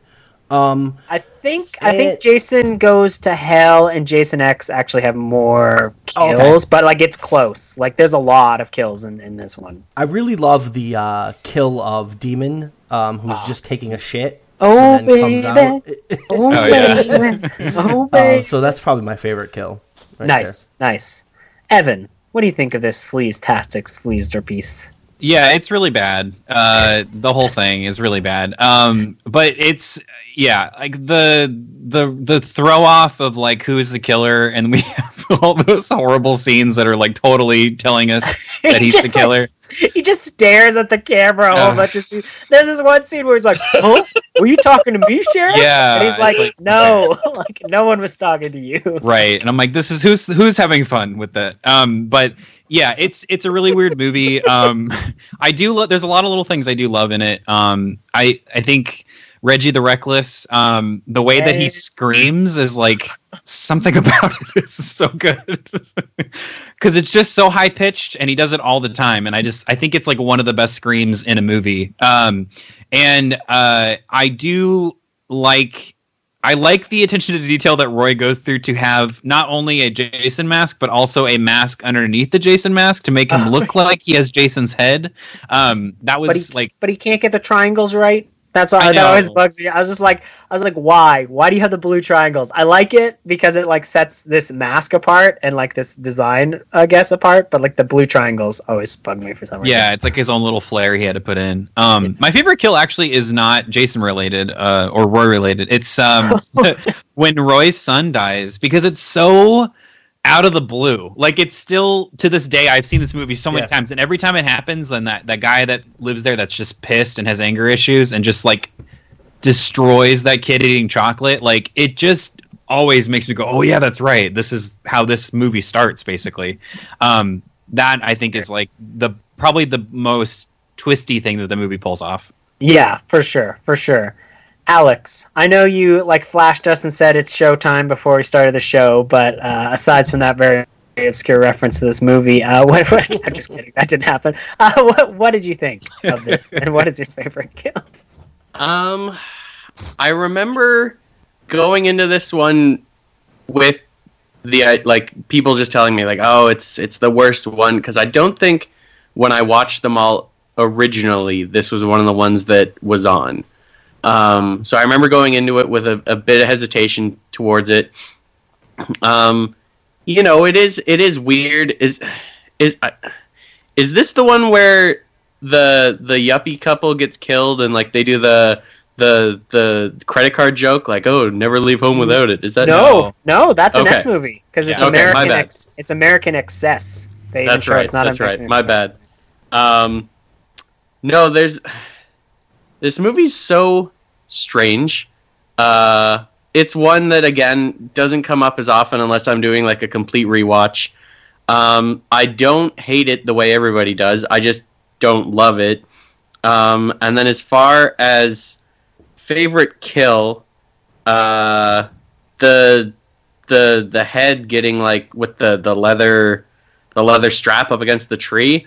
I just remember being like, that's gross. Like, just being like, that is so gnarly. But I also remember, before I watched this, everyone being like, oh, when you get to see that girl's tits when she's on the blanket, like, oh, it's the best, and blah, blah, blah. And when I finally saw it, I'm like, yeah, like, she's pretty, she's great and everything.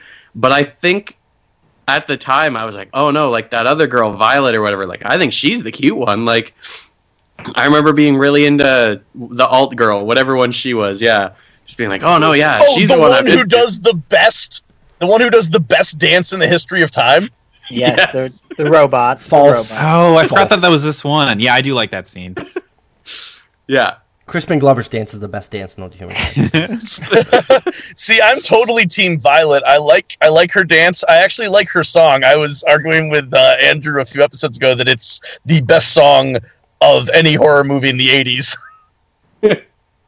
I think it's good. I mean, it's fine, but it's not the Alice Cooper song that opens the next movie. Oh, true. Anyways.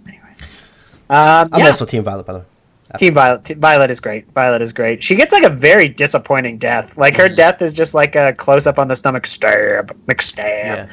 So there's not a lot of creative deaths on this one, but I do like the flare death where she like the greaser guy gets like a flare down his throat, and I do like some of the weirdness with the like hillbillies who live nearby. This version of Tommy is a very weird aggro version of Tommy who just wants to fight everybody and is barely the same character. Also, funny, this guy who played Tommy went super Christian and decided he was too good to be in the next movie, which I'm kind of glad, because that brings us to part 6, which has both my favorite Tommy and I think has become my favorite of the franchise, although 7 is very close. Alex was talking because like this is Alex's favorite movie, and maybe that's what kind of like got its hooks into me because Alex is such a Friday head, and we've talked about it a lot. So like maybe this is what kind of has helped the switch. But I love this movie. I watch it all the time. I just watch it not connected to anything. That Gravedigger is just going to be me in a few years. I'm just going to be staring at kids being like, some folks have a strange idea of entertainment.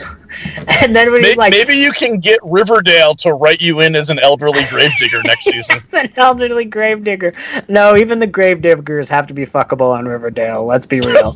But aside from the...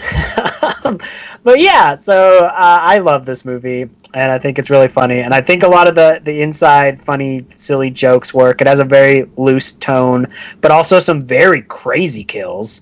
A lot of these kills, this is when the MPA really started to cut down some of the kills. Part 7 is butchered because of that. But there are some kills that were shortened a bit from this one. Like, you actually see the main cop, Sheriff Garris, who, like... And my favorite kill. Yeah, when he gets, like, folded in half. That was actually a much longer scene in the original cut of the film. But I think my favorite kill, just before I head it on, I don't know why, but it's just that one that Jason just hits with a throwing knife in the head and he lands perfectly in the canoe. I don't know if it's just his pratfall or like the way it looks or like the physicality behind it. I just love it. It introduces Jason's utility belt, which he doesn't come back with, but like I'm full on down for Tim the Taylor Tool Man Voorhees just taking people out and being full on Batman. But that's me. Evan, what do you think of Part 6? Jason Lives. It's cool that you said that because this is my favorite of the series too, and I don't meet a lot of people that like 6 a lot. I think 6 has like a really good mix of like cool kills. The story, I like that they have like a plan of what to do with Jason, and I like that there are actually kids in it because Alex sort of touched on this with Part 4, but like these are all movies centered around camp, but we only get the camp counselors. We never actually get to see the kids and what they would experience with Jason. And I do like that we get scenes where like Jason's creeping around and there are actually children around. It just makes it a little bit creepier than just we're setting up camp again. And the kids are surprisingly good actors for like the one kid that's like, what did you want to be when you grew up? Yeah, that was good. Yeah, it's like witty humor too on top of that. It's pretty fun. And the kids are reading Sartre. That's how you know they're really smart. Like they pan over the books and one of the kids is reading John Paul Sartre, which is great. I think he's reading No Exit, right? It's a joke on... Yeah, that's awesome. Because Sartre is Smartra. Jason. As aside from the Riverdale writers who just referenced Sartre and never actually read anything fucking by him, these kids are smarter than the writers of Riverdale. That's all I'm saying. Like, maybe, but like, let's be real. Just wait till I read a passage from the Jason X novelization because they definitely reference Nietzsche. So I cannot wait for that. Yeah, I really love this film. Like, this is definitely the one I would put on just to watch. Like, I love, like, his I don't know, I find the deaths particularly gnarly in this film, too. Like, I really love this film. This is one of my favorite. 3 and 6 are my 2 favorite Friday the 13th films, and this one just works for me all the way through. I think there's some decent acting, as some people have said. I think, especially watching this in order, and this film becomes much better having watched the previous one right before it, because I watched these 2 back to back, and this film is head and shoulders above the previous film. That's right. You know, I think this is a really good entry in the franchise. Also, weirdly, the only one without nudity, which I kind of like, because like I never watch these for nudity. Like that's not. I want to watch nudity. Like there's so much other venues for me, right? Like it's like I don't need to watch Friday the 13th movies. So they always seem kind of internet. Yes, they always seem rather gratuitous in these films. And people, this is a real weird sticking point for some people where they're like, it has to be nudity. It's got to be nudity. And it's like, Shelley, get out of here. You were dealt with 3 movies. But yeah, so that's the thing about it. Still has that like, which I think is a good sex scene, and the woman's in the half shirt, and like half shirts are fucking hot. Well, okay, so- you say it's a good sex. It's just dancing. She's just like dancing on top of him. She's just like Yeah. and So I mean, it it's reminds me of Wait a minute, that's Violet. not what- Anyways, I do have some non-nonsense to say about that scene. Not pervy stuff for a change. So that scene, that actress that's in the half shirt dancing on top of the guy was cast as the woman that gets stabbed in the woods in part 5. She was cast in that role, and then the sleazy director of that, was talking about how he was going to sleep with her, and she was like, "This is bad news," and he fired her for not sleeping with him, and then she still got paid for the movie. So I'm so glad she's in this movie because she got totally, fucked over for the previous movie, I don't and know that's if one she of the got paid, reasons she there's didn't no have to do nudity. Was she didn't have anything in her contract, and they were like, "Hey, you want to take your top off?" And she's like, "You kidding me? You remember the last fucking movie?" wow. Well, that's good. Interesting. That's some interesting factoids. Alex, I know we stole a lot of your thunder. I'm sorry. I hope we that's didn't okay. steal too much of it. Let's wax on about your favorite film in the franchise. Okay. This had been one that I remember watching it when I was younger and just being like, "Oh, it's fine, whatever." But when I did my entire series watch in one day a couple years ago, where I started at 6 a.m. and I watched every movie and the remake all in one day, when you're sitting there watching them all and you get to the middle of where it's just about the middle, and then part 6 comes on, and I just remember being like, "Oh, whatever," and then just being blown away like, "Oh, this movie actually has a story. This movie has jokes to tell. This movie has acting, has characters that I'm supposed to root for, has characters I'm not supposed to like, but I'm not necessarily, I don't want them to die, like the sheriff. Sheriff's an asshole, but I don't necessarily want him dead." Certainly not that way. That's fucking brutal. Yeah. It just, I couldn't believe... And they do a good job of setting up his kill because he's looking for his daughter. He's like not being an asshole for a minute, so you have some sympathy for him right before he dies. Exactly. Like they really thought about a lot with the characters, and it really did just blow me away. I was really shocked at just how great it is, and it is the one that if I'm just in the mood to watch one of the movies, it's the one I throw on. And as much as I don't hate on the Nightmare movies. I don't dislike them. I think if I'm going to say one positive thing in regards to the Nightmare movies and these, I think this movie sort of took a page out of the Nightmare books and was like, you know what? A lot of people want to see like these fun, creative, over-the-top kills the way that Freddy's doing them. Like, we've had Jason do some pretty crazy kills, but like, let's get creative with them. Let's get fun with them. And I think... You could argue whether or not that was the influence of the Freddy movies, but I think it is. I think it definitely rubs off on it a bit, and I think it's for the better. And then I think my favorite kill is the girl in the RV bathroom with like her head pressed into the side of the RV. Yeah, like I love that effect. Like it's such a cheesy effect. Again, like if you're gonna say anything about Nightmare, like they used it in the first one, but it's such a great effect that anytime I see it, I'm like, oh, it's so great. It's so good. It's so fun because, like, again, like Cord is like driving the truck, like listening to like "Be My Frankenstein" by Alice Cooper, which he also did the theme song for the movie. And he's like, "Yo, man, having a great time back there? Like, what's going?" And then like he keeps like rattling. He's like, "Whoa, must be a big one. Don't have too much fun. I'll be back soon." And I'm like, "What is happening?" I love that character because he's just like, "Whoop-a-doop-a-doo." And then like that silliness is intercut with some like really scenes of just brutality. Like what he does to the one camper, like you don't see it. There's like one counselor, you don't see what happens to her. You just see the aftermath. Like he closes the door and like just kills her. And like then at one point characters like go into the cabin and it's just splattered with blood everywhere.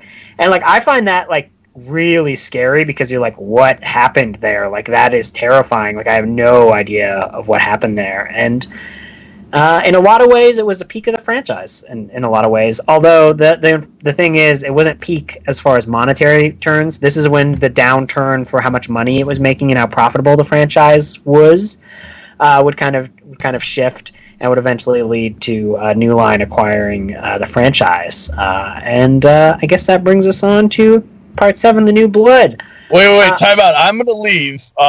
Much to your happiness, but I wanted to stay on for this one because 6 is my favorite as well. It's amazing we're talking about it. That's pretty rare, but it's and I think it is because as you guys talked about, it's not just does something different, which fucking Goes to Hell does something different, and we all know my thoughts on that. I like that the cinematography is just crisper. Like this one and 4, I think, are the only two that look like actual movies, and as you all talked about, it has characters you actually care about, and it has a guy getting his head bashed into a smiley face carved in a tree. Oh my god! And like that, it's fun that it's great that you reference that, because like that scene is amazing because it's like literally an angry internet commenter who gets like killed by Jason, and I couldn't be happier. It's like this guy who lost at paintball because he got hit by like the female player, and he's like, "The woman! How dare this woman try to emasculate me? I have this machete and I am a man.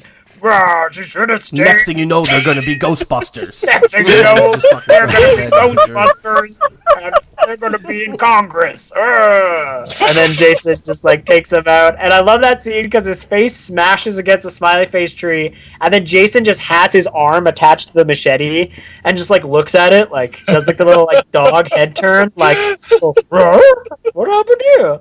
As much as Kane Hodder is rightfully praised for his performances after this movie, the guy that does Jason in this movie has some pretty cool, like Michael Myers-esque, slow movements. Yeah, I must say I think this is my favorite Jason. Just overall, everything about this Jason is probably my favorite Jason. But let's go. Well, actually, no. I have a different favorite Jason. We'll talk about that later. Mm-hmm. Is it the black coroner in Jason Goes to Hell? Wait, no, it's the case file. Anyways, we'll talk about that later. Get out of here, you hater. Well, yeah. Hey, thanks for letting me fucking crash the party. This is Thor, and I just want to say that the rest of their opinions about Part 8 and Jason Goes to Hell will be incorrect if they say anything positive. You're wrong. We're gonna praise the hell out of those movies. Get out of here. Bye. I've become that character from Part 5. Anyways, so let's talk about Part 7. So Part 7 was the first time that they started talking about Freddy versus Jason. So they couldn't actually get the rights because neither studio could kind of agree at that time, because both New Line was like, hey, I'll come in and do this, but, let us have control of all the release rights, right? And get all the money for all the releases. And then Paramount was like, no. You can give us, we'll buy Freddy from you, and then we can release the movie and get all the money from it. So like they couldn't agree for the longest time, and that's why it didn't happen. But because everyone was so pumped, they wanted to have Jason fight some type of adversary here. And that ended up being, people pitched it as Jason versus Carrie, which is how we get the wonderful, the splendid Friday the 13th, Part 7, The New Blood. I love this movie. Sure, it's very illogical, but it does have like the best final 20 minutes of anything in this franchise, in my opinion. The perfect ending to just an amazing movie. Because Tina, I love the final girl, Tina, because she's like going full-on psychic powers and just whooping it. We've never seen Jason until he goes up against the other Bay of the franchise, KM, in Jason X. We've never seen him fight anyone who is quite on his level and can actually like kick his ass, right? So there's like the first time it's like a fair fight, and Jason has to like be like, what the hell's going on? This is the first Kane Hodder Jason, and I love the look of the mask. I love the look of the decayed look that he has. Full-on decayed zombie Jason is pretty great. My favorite kill is beyond, without a doubt, it's probably the one that nobody else is going to pick, but I love the Melissa kill. I love that scene where Melissa opens the door And she's like, guys, there's no such thing as Jason. He's not real. You guys are cuckoos. And then she like opens the door, and then Jason just smacks her on the head with an axe. And then there's the added disservice of he picks up her body and just chucks it, and it just like goes flying across the room and like lands in a corner and just flops down like behind like a TV stand, and it kills me every time because like I love that the stunt woman was so committed to that, or stunt man, I'm not sure if they put someone in a wig, and just like did like the flop, and you can't even like see them like try to like help themselves, so it's like so believable. I also just love the character of Melissa in general, so that's probably why. I know we're supposed to hate her, but when she rejects the advances of the nerd guy in this movie, I'm like, you go, girl, that guy sucks. He's not even referencing real sci-fi movies. He's just like, oh, on Galacticon 7, and you're like, shut up, nerd, find a real thing to like. You're fake. But yeah, that's my opinions on Friday the 13th Part 7. Gotta love Carrie. Jason. Yeah, I really like this film. It's very silly.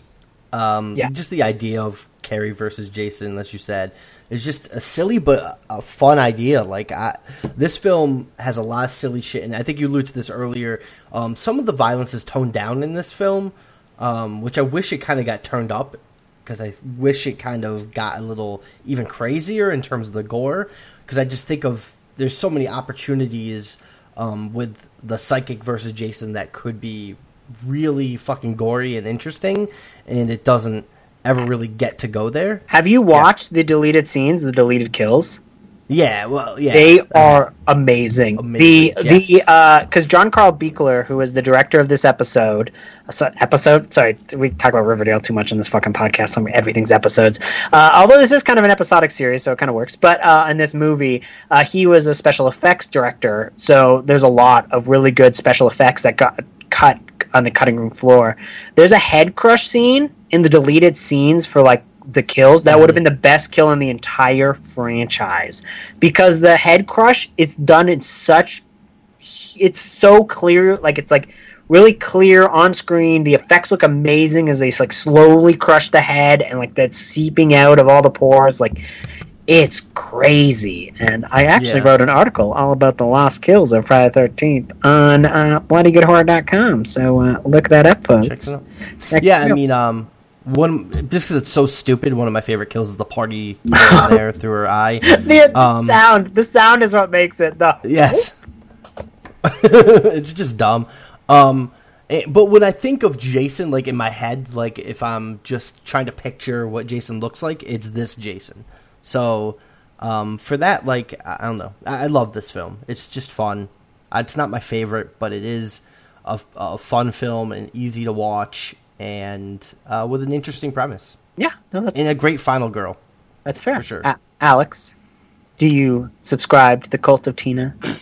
I'm not gonna lie. For a while, this was in my bottom, like in the bottom of my movies. It felt off to me. Things felt weird. It felt like, now that you mentioned, like, oh, them trying to set it up as a potential Freddy thing. Like, it did feel like abandoned ideas stitched together to make a movie. But I do remember rewatching it and just thinking like, oh, this movie knows what it's doing. Like it's having fun. And I think the first time I watched it, I didn't realize that they were trying to have fun with it. And when I watched it most recently, I'm like, oh yeah, like I still don't love it, but I have a new appreciation for it. And it does bum me out that a lot of the kills really were cut down, like you guys were talking about. It definitely needed to really lean into it, especially with the fun they had in the last movie of just the gore and the silliness and just ramping everything up, and the fact that they almost had to scale back on this one is just a bit of a letdown. It's one I'm going to have to revisit again. Like I am every year I look at the calendar, I'm like, okay, when are the Friday the 13th this year? When am I going to try and like book the day off work and do my complete rewatch again? All of them in one day. and I'm looking forward to rewatching this one when I do that. I don't think I'll watch it on its own, but That's I'm fair. looking forward to seeing it again. Although I think I decided this year when I watch all of them in one day, I might go backwards because watching them all in order, it was just like by the time I got to midnight and I'm waiting for the remake to be over, I'm like, if I could watch the remake at 6 a.m. and then be looking forward to watching one at the end, I think I think I'm gonna have more fun. That's true. That might be a good realm of choice. But another thing that, like you mentioned, that having more fun with it. I just love that at one point in the movie, inexplicably, Jason just like finds a tool shed and like for the next like 5 kills are just random tools. Like he gets a weed whacker and you're like, Jason, where the fuck you get that weed whacker from? I love that kill, dude. I love Resourceful that kill. Jason. Yeah. Oh, I forgot to mention, my favorite kill is the sleeping bag because Oh yes, Oh yeah, I mean, classic. yeah. Evan, what?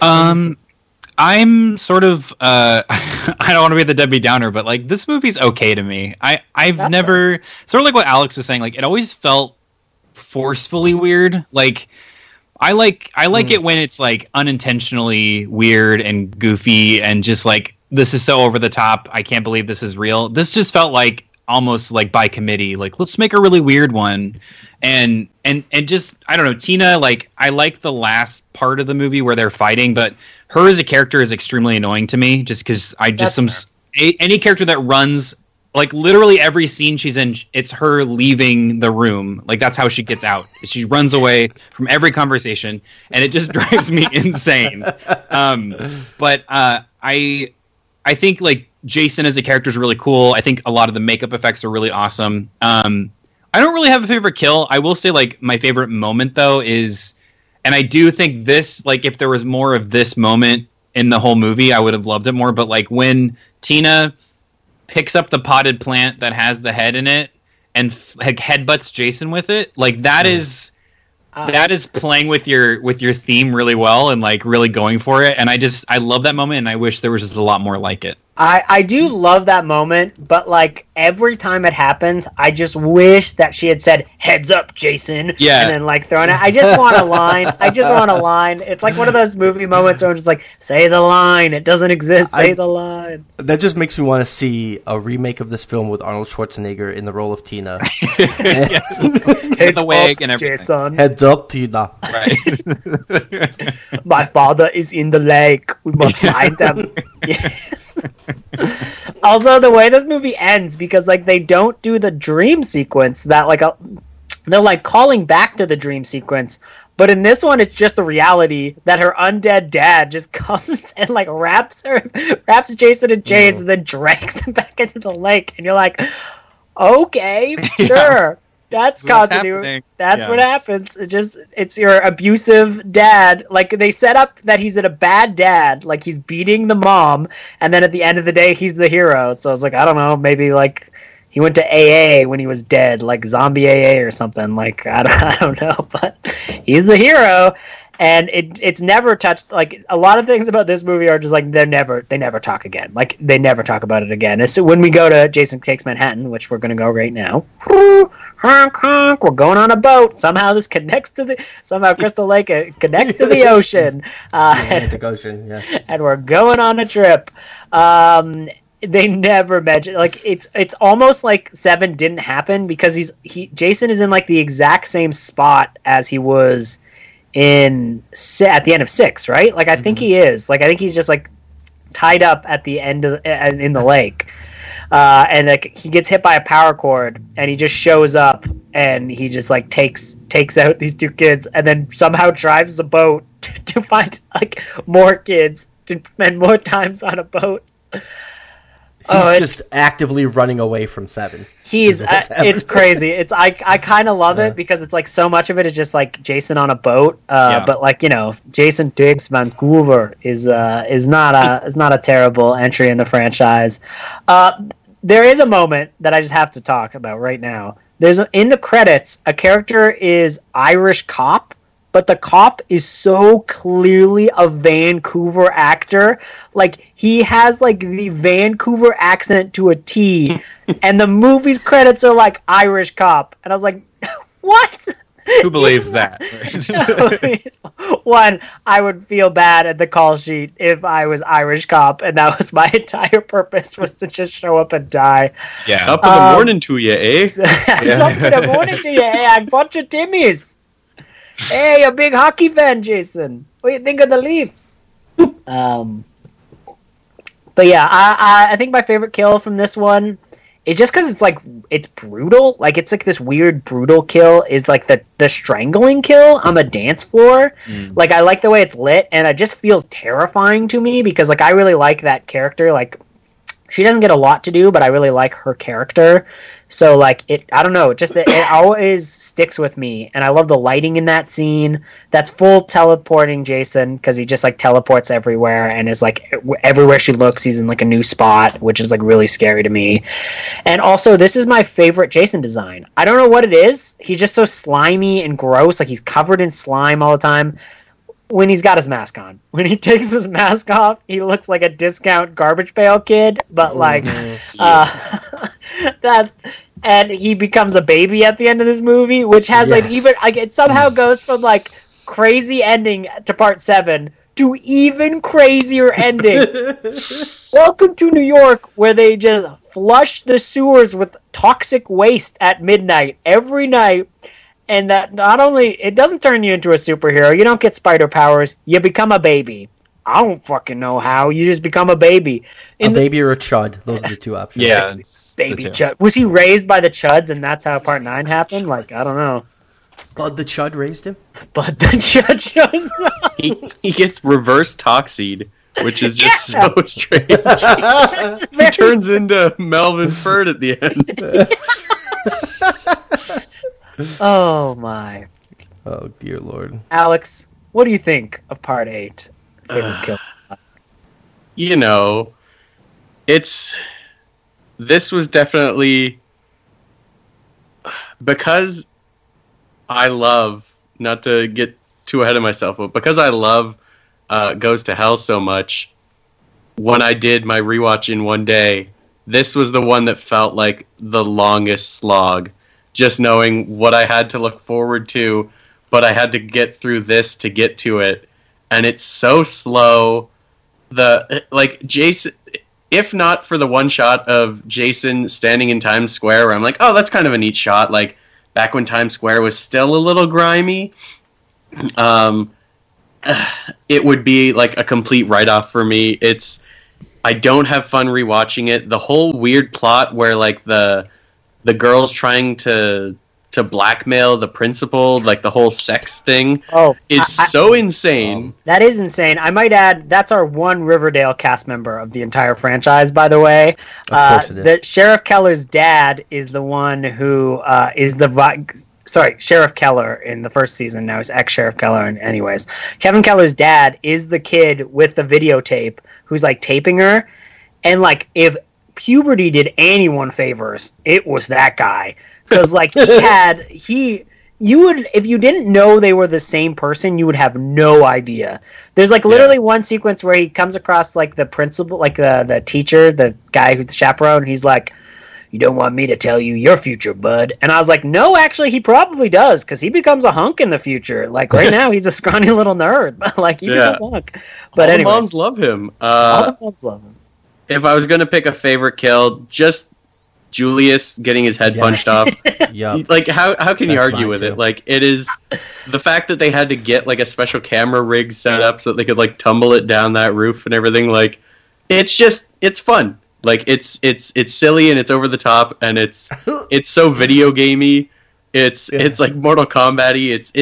It's great. It's, other than, like I mentioned, the Times Square shot, it's the only thing really worth watching. Harsh, but I mean, that's fair. That's totally fair. Evan. I'm going to be super harsh too. I like almost cannot stand this movie. I've seen it many times, but last time I watched it was when Adam and I recorded it for Podslash, and you can ask him, but like the whole time we watched it, I was just like pissed off because like Alex said, it's really slow. Like it just does not get anywhere. Like I feel like the movie should not be called Jason Takes Manhattan. It should just be Jason takes a very long boat ride and ends up in Manhattan, because it's like the last 10 Coming minutes. to America star. Yeah, it's just like, okay, we get it. Like, and the cruise ship is like a cruise ship, but also like an oil rig. Like, just there's so many things about it that are so weird, and I don't know. It just like infuriates me, like how boring it is for me at least. But like I don't even remember most of the kills, other than there's like the guitar one, which again, like she's in this weird 5-story oil rig playing the guitar, but no one's doing anything they're supposed to be doing on the cruise. And like they could have gotten to Manhattan faster by not taking the boat. Like I just don't get the logic of anything that's going on. But yeah, I can't even picture the final girl or like what she looks like or anything. I do think the only like sort of cute, makes me laugh kind of moment is when she's having like visions of Jason, and there's like that one and where she's in the room and there's like the porthole and his like little child Jason is like that is like so dumb but funny to me. And then yeah, I guess like Kill, I don't know, like they're all stupid. I would go with the head knockoff because it is very Mortal Kombat, but I don't know. I'm sorry. Like I know I sound really negative. I just like cannot stand this movie. Like I just wish it was not in the series at all. Damn. Like just skip from this. Go from 7 to 9. Like I don't need 8 at all. Damn. Jason, can Stephen King's pen or Welcome to New York save this for you? No. I actually fucking hate this movie as well. I've always hated this movie. God. Really, I've always hated this movie.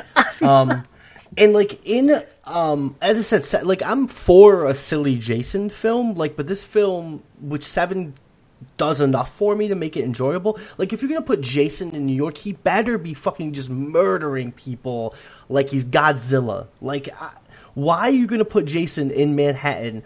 Where, you know, if your premise is that he kills people who are acting impure and having sex and doing, you know, uncouth things because that's what allowed him to drown and his mother and all that. Man, he's in fucking Manhattan. Like, there's people doing seedy shit all over. He should just be busting into porn theaters and fucking murdering people. He should be going bananas. He kills 2 drug dealers who are trying to drug a lady. Not enough. I want to see him fight the Ninja Turtles or something. Like, he should be doing some crazy shit in this film. You don't want him to fight the Ninja something Turtles. This silly, he would just behead the Ninja Turtles. That's perfect. Like, if you're gonna do something this silly, like he takes a boat ride from Crystal Lake to Manhattan, you better fucking go full board, and it just never does. They should have given her a little sailor's cap or something, like a little sailor's hat. Yeah, so it sounds like the less we talk about this movie, the better. I love the head knocking scene though, just because the dude Julius tries to box Jason, which is fucking amazing in and of itself, and then Jason assumes a boxing stance in return, and then fucking uppercuts him. Like, I mean that's. You know, if the rest of the film reached that peak, I might consider watching this film ever again. Ken Kirzinger, who does play Freddy vs. Jason, is actually the diner attendant that gets thrown into the window. So that's a little scene, little tidbit for y'all. And for people who are Kane Hodder acts, really are like, yeah, take out that Freddy versus Jason, even though it's probably a better Jason, but anyways. Yeah, so that's fair. Let's move on to Hell.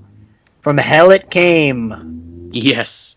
Let us speak about the wonders, the glory of the man, the legend, Creighton Duke, as he hunts the serial killer Jason Voorhees. Alex, what do you think of when you hear the word Jason Voorhees? I wish I could finish. I know there's some line about a 10-year-old girl, but it's like a 10-year-old girl wearing a little dress, or sticking a sticker through a bagel or something. Yeah, right? He's like sticking a hot dog through a donut. Yeah, like, that's right. Creighton Duke, who I might add in that scene, has like a compound. Like the guy's like, we went to Creighton Duke's compound. And I was like, who is Creighton Duke? Why does he have a compound? Because he's a Yeah. great dude. I don't know. He's like American renowned, real life Chuck Norris meets, I don't know, Spike from Cowboy Bebop, like famous kick-ass bounty hunter. Like Dog the Bounty Hunter, I guess, would be like the only thing in real life to compare him to. Absolutely. Like it's bonkers. We should make mention that this is officially when Jason leaves Paramount and is now New Line.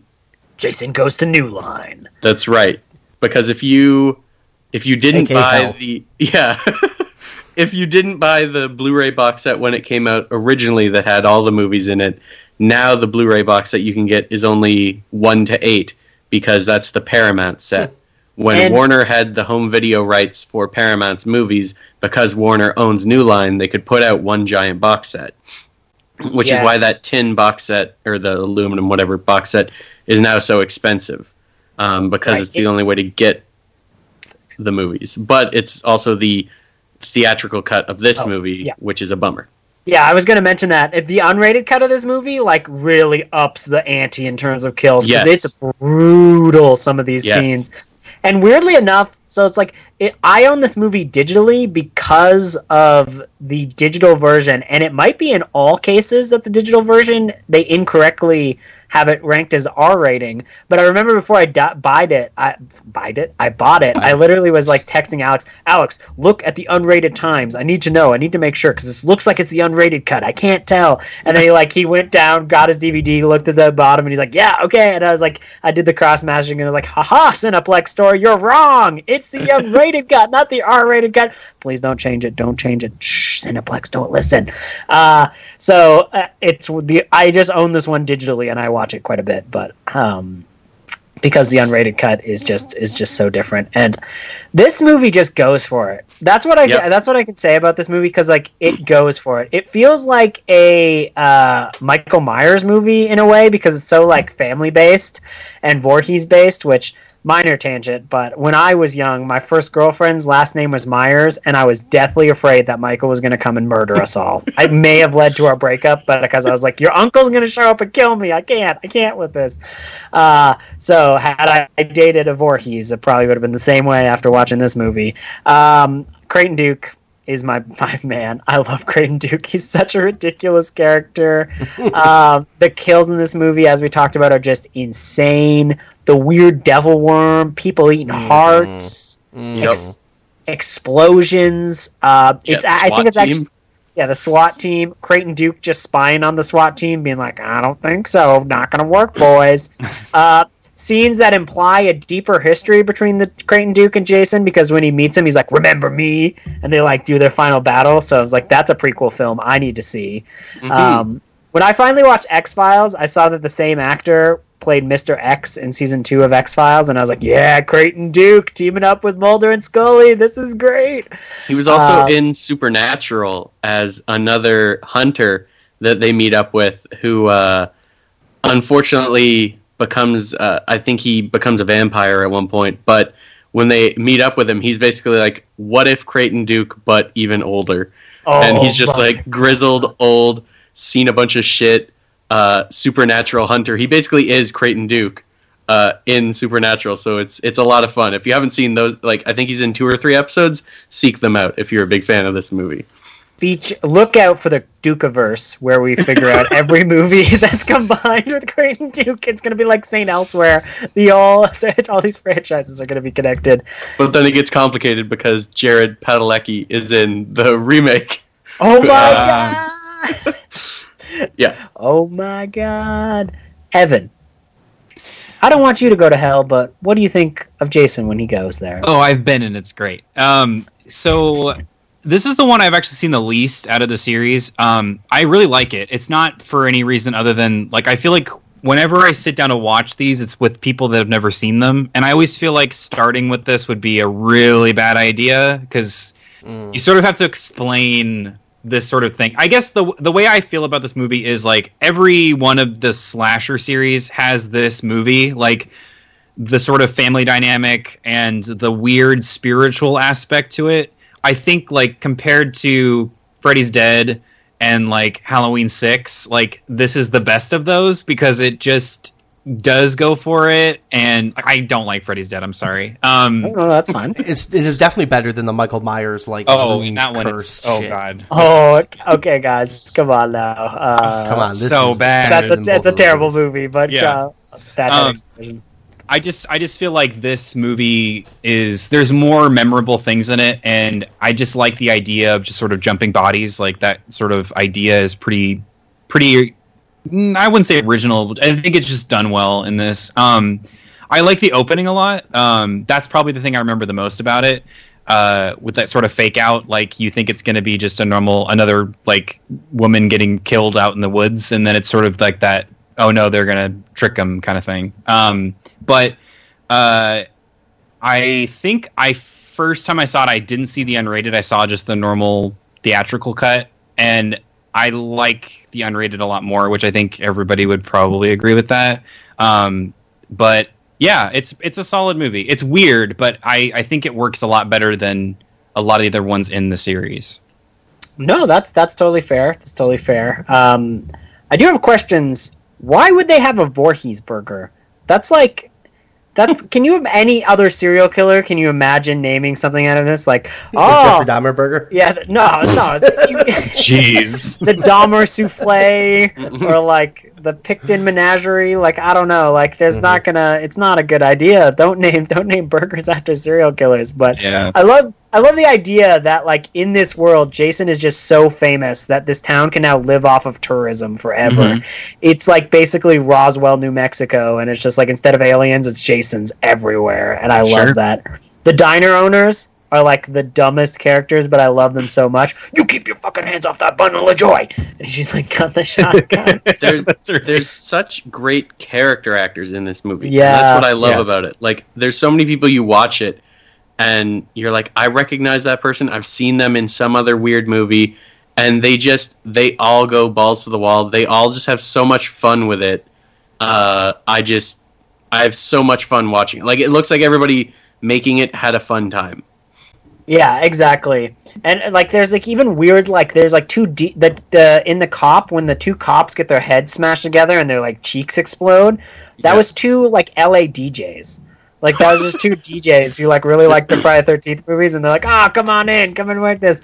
And I think this is something that can only be made by somebody who's like 23, because Adam Marcus when Yeah. he made this was 23. It's just crazy. It's weird. It throws out everything that's established as far as continuity goes. It's over the top. It has some really blatant references to other film franchises. Like you have like the Necronomicon sitting there, the Kandarian dagger from Evil Dead 2. Apparently there's even the Creep Show, like from the box or whatever, Yeah. the crate. Freddy's? Oh yeah, and it ends with Freddy's glove, who, fun fact, that's actually Kane Hodder playing Freddy's glove, bringing him down. So Kane Hodder has done it both. Not to jump back in again, but I remember the first time I watched this, I was with my best friend Max, and this was after I had seen the first wave of the Jason movies.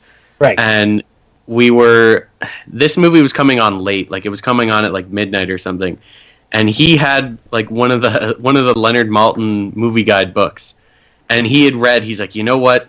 Leonard Maltin said something about the end of this movie is like crazy. Like, we need to stay awake and watch this whole thing because we need to see what the ending is. Because we didn't know, like, this wasn't the internet wasn't as big as it was. Like, we just didn't look everything up back then. So I remember like staying up and being like, this movie's insane. I think we were watching the theatrical because it was just on like Movie Picks again, and just being like, this movie's crazy.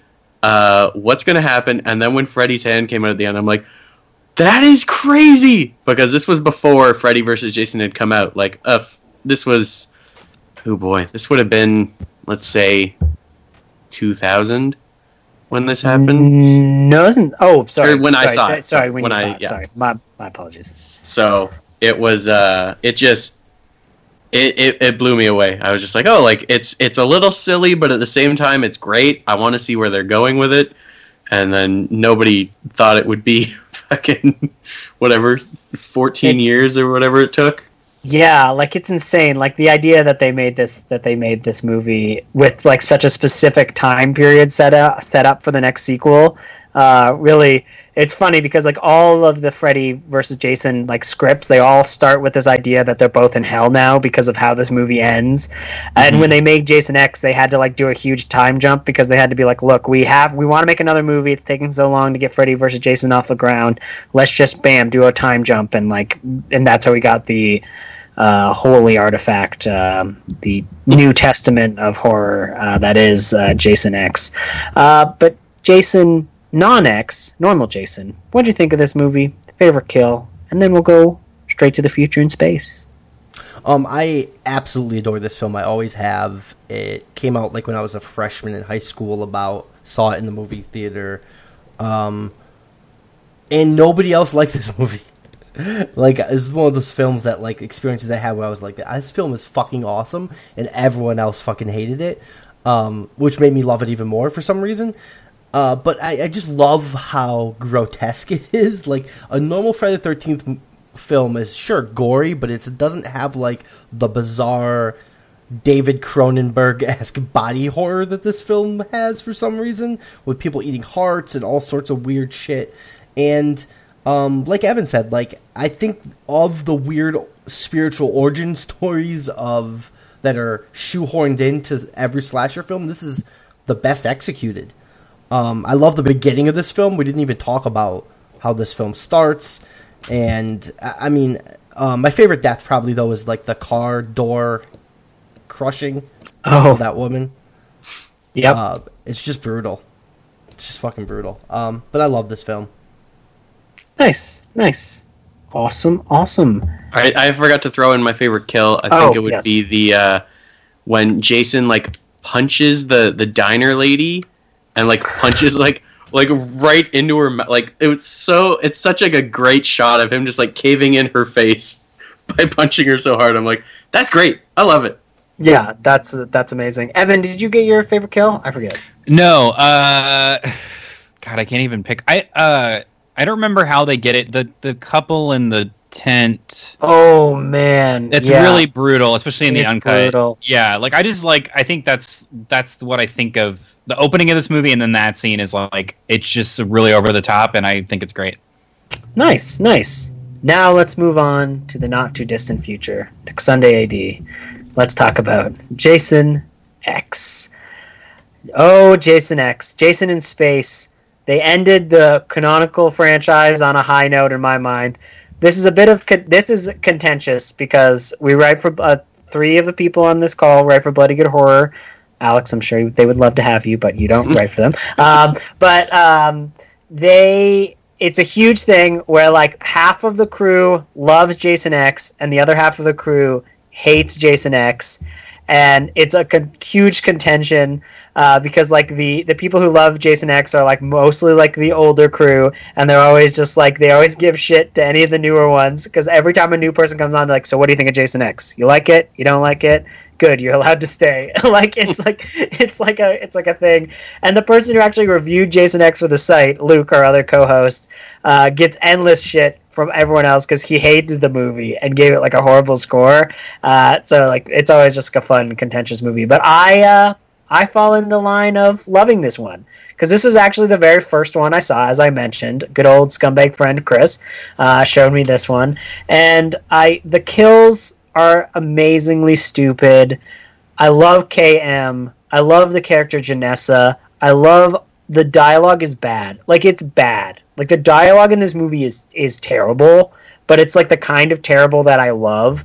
Like it's just cheesy, over the top. I adore it. I've listened to the commentary for this. Like even if you hate this movie, you need to listen to the commentary because I've never heard of a commentary that should have not should have not been included on the DVD because the writer and director hate each other. Like, the writer and director of this movie hate each other so much, and they're the only two people on the commentary, and they're just bickering constantly. He's just like, oh, look at the only scene I wrote for the movie that actually made it in. And he's like, yeah, because the other one sucked. And, like, they just, like, keep going, and they keep going, and they keep arguing, and it's amazing. And before I get the rest of the cast, we're going to have a reading from the first page of Jason X, the movie novelization, a Black Flame publication. First off, there's this great this dedication. It says, "For Rob Fenner, chi chi chi, love yo mama." It's not your mama. It just says, "Love yo mama." Perfect. But let's begin. He who fights with monsters might take care lest he thereby become a monster. Right. If you gaze for long into an abyss, the abyss gazes also into you. The fact that the young soldier who stood in the semi-dark room had more than a passing acquaintance with the works of Friedrich Nietzsche would have come as an enormous surprise to the rest of the soldiers in his squadron. Well, for those who actually knew who Friedrich Nietzsche was, anyway. Even the young soldier's commanding officer, a grizzled career man who made a point of not caring what any of the men under his authority knew, as long as they jumped when he said, "Frog, you maggots." That's a real line, "Frog, you maggots." Anyways, would have raised his steel wool eyebrows over that one. But then, when the CEO had first reviewed the roster, he had taken note, albeit somewhat absently, that the young soldier's name was Samuel Johnson. The officer was an educated man, career military notwithstanding, and it had crossed his mind at the time to hope that anyone bearing that name wouldn't turn out to be a complete moron. So, yeah, I don't know. I just want to give credit to the writer of this novel, Pat Cadigan, because that is the most ridiculous way to start out. How thick is that book? Oh my god! Okay, it's thick. It's thick. Also, I believe there's 4 other Jason X spin-off novels. Yeah, there are. I own 2 of those as well. Nice. I haven't read any of them, but like as soon as I saw them, they're like holy grail because like if you look online, these things are fucking expensive. Mm-hmm. Like no one can get their hands on these things. So when I found it at a used bookstore, I was like, oh my god, give me all of this.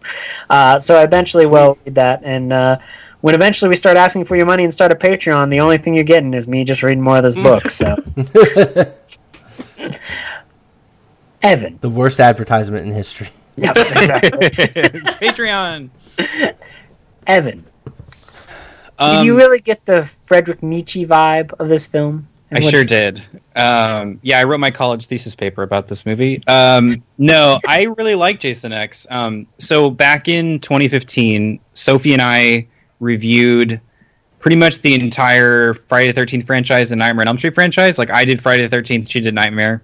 Unfortunately, Luke had already done Jason X, and I didn't know that. So I was so excited to get to that one to talk about it, and then I was like, oh, never mind. But at least I got to crap all over Part 8, which was, yeah. I think I gave it like a 3 or 4 or something. But, yeah. Which I feel like is a generous rating for that film. I know. Oh my god. Yeah. You guys are taking a mango-sized crap, to quote Jason Goes to Hell on that movie. But no, I think Jason X is really weird, but like sort of the opposite of the way I felt about 7, where it doesn't feel weird by committee. It's like they had an idea that was supposed to be really cool, but it comes off like cheesy, but in an endearing way. And I just think that a lot of the dialogue and acting is really bad, but like there's some like kind of fun lines that I think a lot of the Cronenberg stuff at the beginning is pretty good. Just the stuff he says is kind of good, and I love that it feels more like a Power Rangers movie than it feels like a horror movie, and there's something so fun about that. Like we mentioned, KM is like so good, and the subplot about wanting nipples, and like there's this stuff that's just like you never would even imagine would be in this movie is in this movie. And I think a lot of the kills are really good. Like that. Hell yeah. I would say like my favorite one is the one blonde who like lets the 2 teens like go screw. She's like doing, I don't know, like an autopsy on his body, and he like freezes her face and then smashes it. It's so gnarly, but it's so good. Like I love that they played with technology with that. Like I don't know. It just feels like this would only work in this movie. And then I don't know, like the hologram stuff at the end is really fun. I feel like that's making fun of itself, which I think is a really good idea. I don't know. I just think Uber Jason looks awesome. Like, just it's a fun movie. Like, it is probably the one I watch the most if I ever just feel like watching a Friday movie. Nice.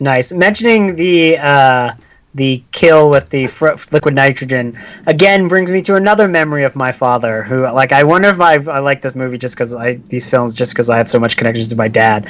We were at a cabin in the woods.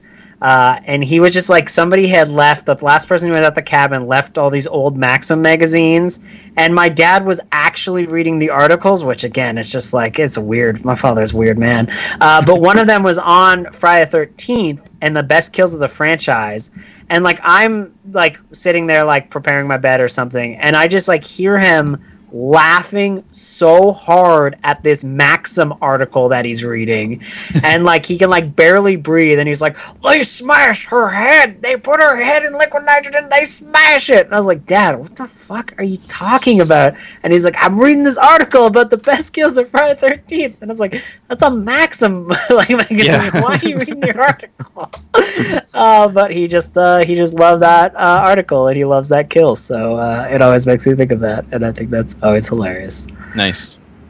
Alex. I think this is the one I have the most complicated relationship with. I didn't see it until, I think this is the last one I saw, not including the remake. Like, I saw definitely Freddy vs. Jason before this.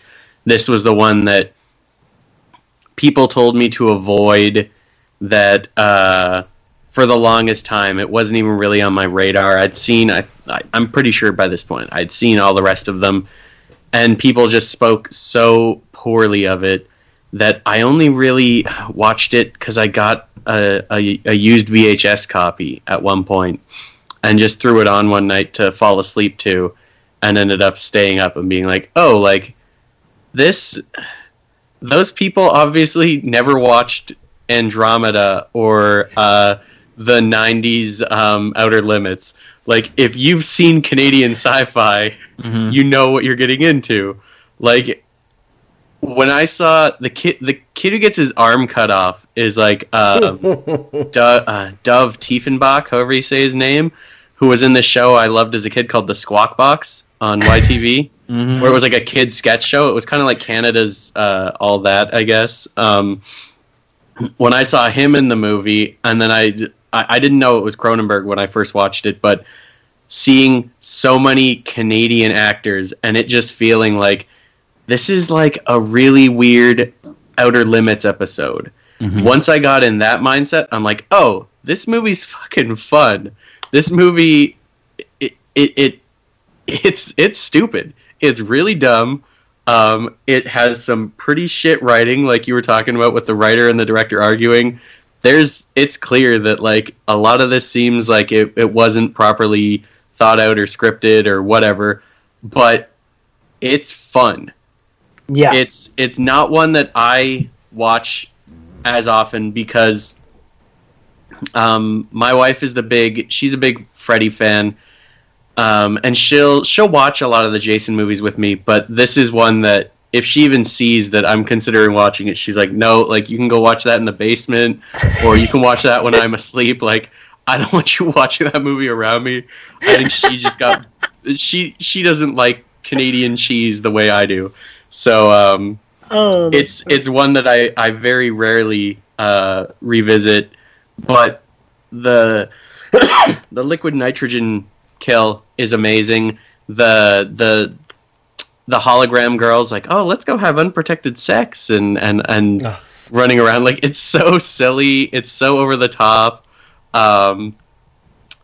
It story-wise, it just sort of like, it goes nowhere. The whole idea, like, oh, I'm gonna sell Jason from, what is it, 500 years in the future this movie is? Yeah, it's like 25-45, I think. Like, I think, and the original scene that she's in, like, the basement, like, of Crystal Lake facility or something, is in 2045. Right. So, like, even that was like an upgrade. Yeah. I like that it sort of follows off of Jason Goes to Hell, where it's like everybody knows who Jason is, but at the same time, like, I don't know. I guess if somebody offered me to buy the frozen corpse of Jack the Ripper, I'd be like, that's kind of cool, I guess. Like, I can't fully argue with the idea, but like, this is the movie where Jason inarguably has the biggest kill count ever because he fucking blows up a space station. Like, Yep. I think they went a little too far with that, but they fucking had fun with it. It's one, like, other than Manhattan, I don't really hate a Jason movie. Even the remake has a couple things that bring me joy. No, I said a couple. I know. But like, this one gets shit on too much. People really need to just. I think if this came out now, people would have a lot more appreciation for it. I think when it came out was just the wrong time for this kind of movie. Like, if it had been, yeah. It's so cheesy, but yeah, that is definitely true. Another thing that I love another life experience that this Jason X has brought me. I was at work like a few months ago, and like my boss, for no reason, just brought up Jason X. He's like, you know what's a real shit movie? Jason X. I fucking hate that movie. It's garbage. I hate it. So I come in, he's like, I come in the next day with the movie novelization, and I'm like reading it at my desk, and like he comes in, and I was like, oh, good morning. I'm just reading a book. It's a real classic. Jason X, the movie novelization. You're wrong. It's great. And he's just like, why did I hire you? And just like walked away, which was amazing. But yeah, so I love that moment. But it also has like the most tie-in material of any of the anything on the franchise's front. I like honestly think that there's no other part of this franchise that has much tie-in material, because there's like comic books, like some really bad comic books. Like there's Jason versus Jason X, where somehow a clone of the normal Jason comes and fights the Uber Jason, and obviously the Uber Jason wins. We'll talk about that the final episode, but it's weird. But yeah, so that's Jason X. Jason, do you just want your machete back? And what's your favorite kill? Yes, I want my machete back. It's really hard for me to fathom why any horror fan wouldn't like this film. Like, I've heard this film described as the best fan film ever made, and I kind of agree with that. Like, fair.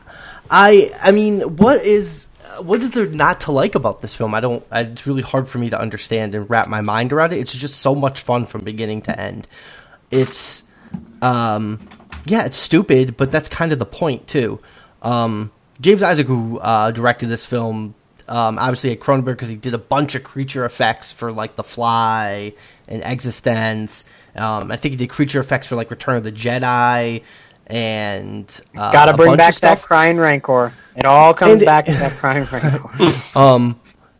It's, and it shows that's kind of what this film is, right? It's just like weird set pieces and weird shit, and it's just fun all the way. It just flies by when you watch it, and I love it. My favorite kills, I mean, there's a ton. Like, I love the giant mining drill that kills that dude at the top. That's fucking great. They're like, what happens to Davis? He's screwed, or something like that. Like, they like unironically say that line, and you're like, oh god. They also bring up the PC Wars, which are great. Which like they just bring up, oh man, it was crazy. You didn't see the PC Wars or something like that. Which I love the throwback to the sleeping bag against the. I guess those aren't technically deaths because those aren't real girls, but like the fucking he's just hitting the tree with a sleeping bag with a girl in it. It's fucking awesome. And of course, the cryogenic fucking freezing face smash is one of the best in the series. So that's perfect. Now we go on to the final film that we're going to talk about, albeit briefly, because I'm sure none of us really want to talk about it that bad. But hey, we're going into it. Let's talk about that remake. Good old Platinum Dunes came in to hit another home run with the Friday the 13th remake. This is the one that I saw in the theaters. I saw this in the theaters, and I needed to go to the washroom at one point, and I went to the washroom, and then I later found out I went to the washroom during the topless water skiing scene, when that guy is the guy who really hates Christmas is driving a boat, and then Jason becomes fucking Cheryl Blossom because he can just shoot arrows really well, like fucking Hawkeye Jason. Like I think one of the reasons why this film in particular, for me, I don't like, because like I just don't like the characterization of Jason, for one. Like I just don't like this like hunter trapper Jason. Like it's fine. Like I get that that's some people's like jam, but like I'm not down for that. Like he's too like intelligent and like trapping people for my tastes. There's some good kills. I'm not gonna lie, there's some good kills. I also don't. The humor in this one is just like the way that it's tilted and the way that it's slanted is a little too much for me. Like I think it's like the nudity, especially in this movie, is like really it feels gross. Like it feels like part 5 nudity. Like it's kind of like gross, and like I don't like the way that they did it at the scenes. Some people Hawkeye Jason, by the way, makes me wish this film just started with him in Japan fucking doing hits on people. God, let's not stop. How dare you bring fucking Endgame into this? This is the end game of the Jason franchise. Just kidding. Lots of people love that movie. I don't. It's the Manhattan of the... Anyways. Yeah. So, Jason, what'd you think of the remake? And what's your favorite kill, if you have one? And where would you like the franchise to go next? I want the franchise to go somewhere. I want somebody to pick Friday the 13th back up, dust it off, and do something interesting with it. Even like... a decent reboot I'd be game for. Like I really don't like the remake at all. Like it does nothing for me. I watched it once.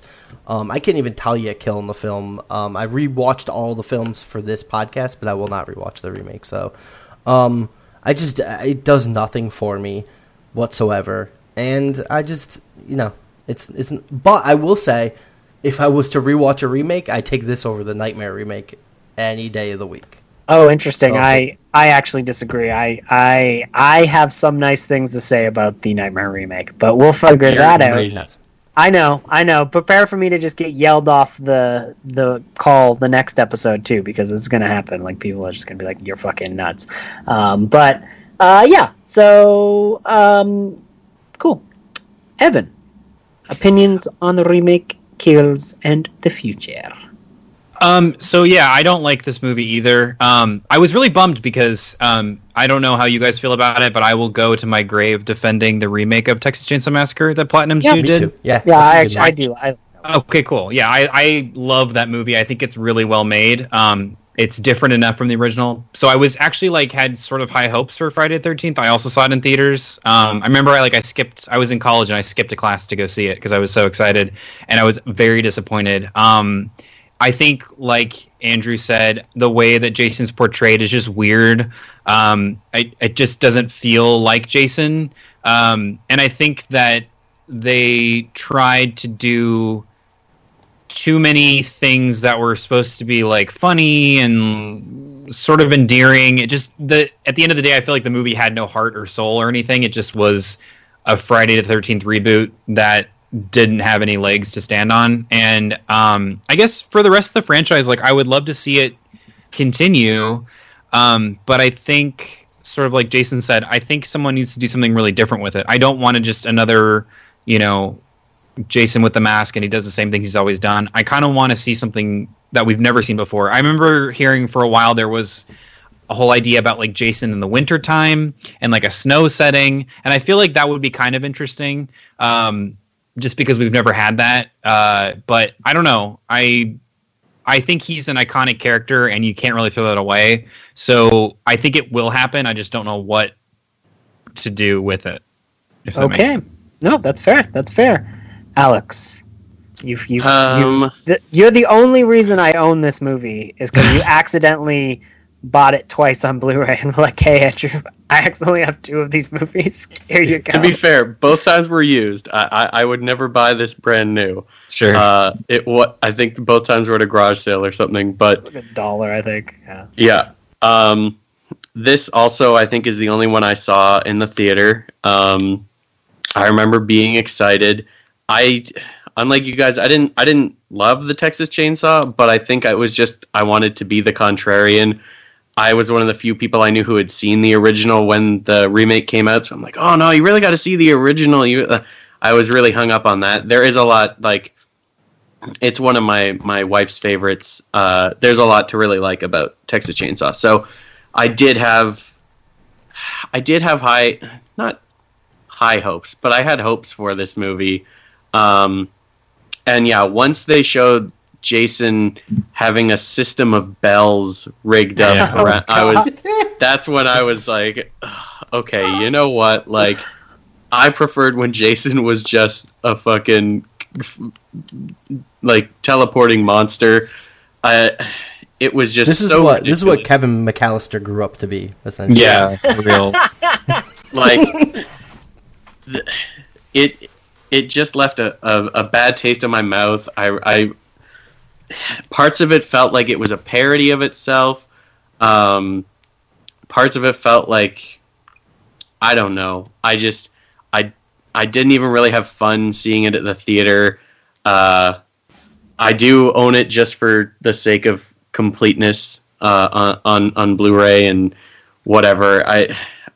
The biggest thing that bummed me out was when I did my watch of all of them in one day. I was logging it on Instagram, and I'm like, cool, I'll just take a picture of the title card for every movie, forgetting and like I'm sitting there waiting for the title card for this movie, forgetting the title card doesn't come up for 20 minutes. Yeah. It's 20 minutes into the movie after he kills all those kids at the marijuana field or whatever, where you finally get to see the title, and I'm like, ugh, what are you doing? Like, I just remember being so mad.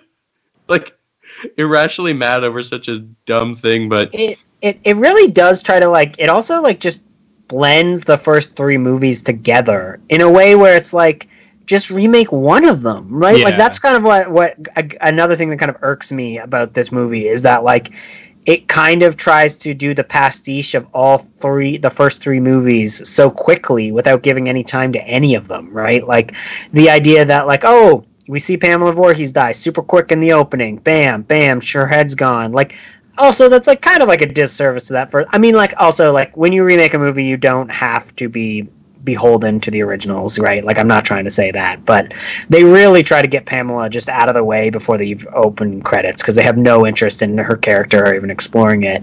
And then they've got he's Baghead for like 5 minutes, and then he fucking got the hockey mask, and he just like finds out like a junk store. Like, there's no like Shelley in this that like really brings in character or anything. But yeah, I have like a very wacky idea for a remake.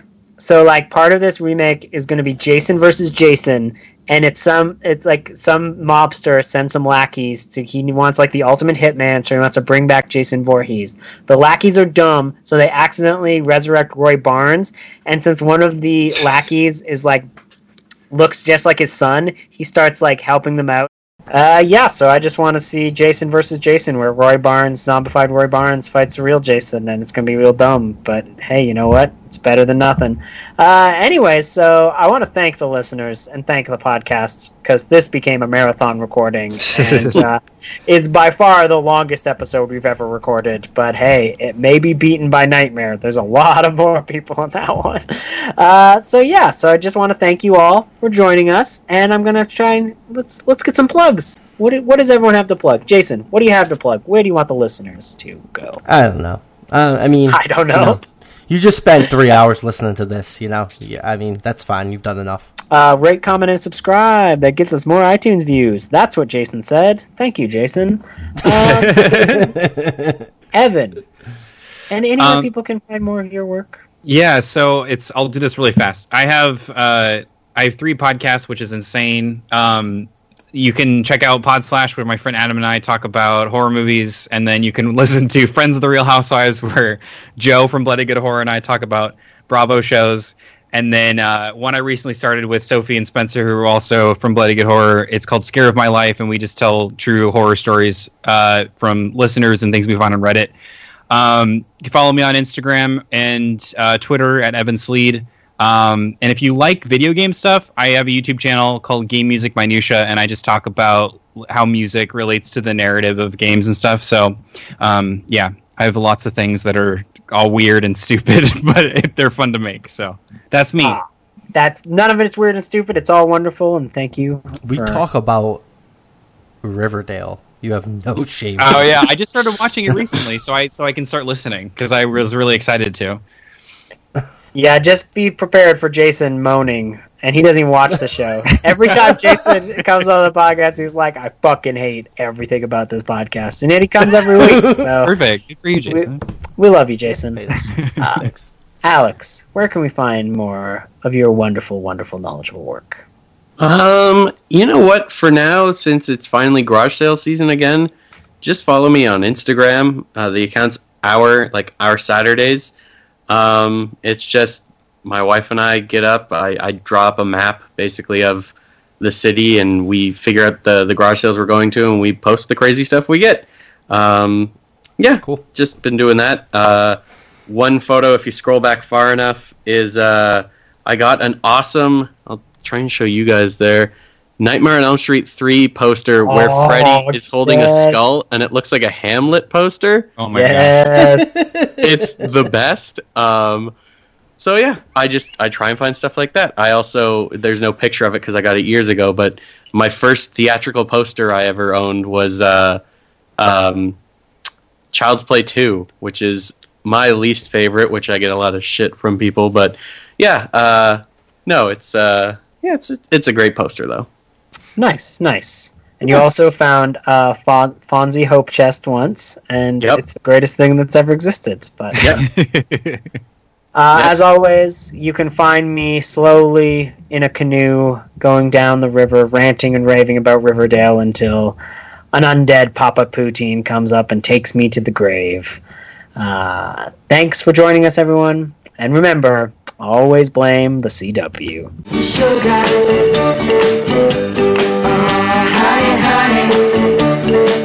This has been a Milkshakes and Mimosas podcast. Email us at milkshakesandmimosas@gmail.com and follow us on Twitter at mpodcastm. And until next time, trash fire's gonna burn.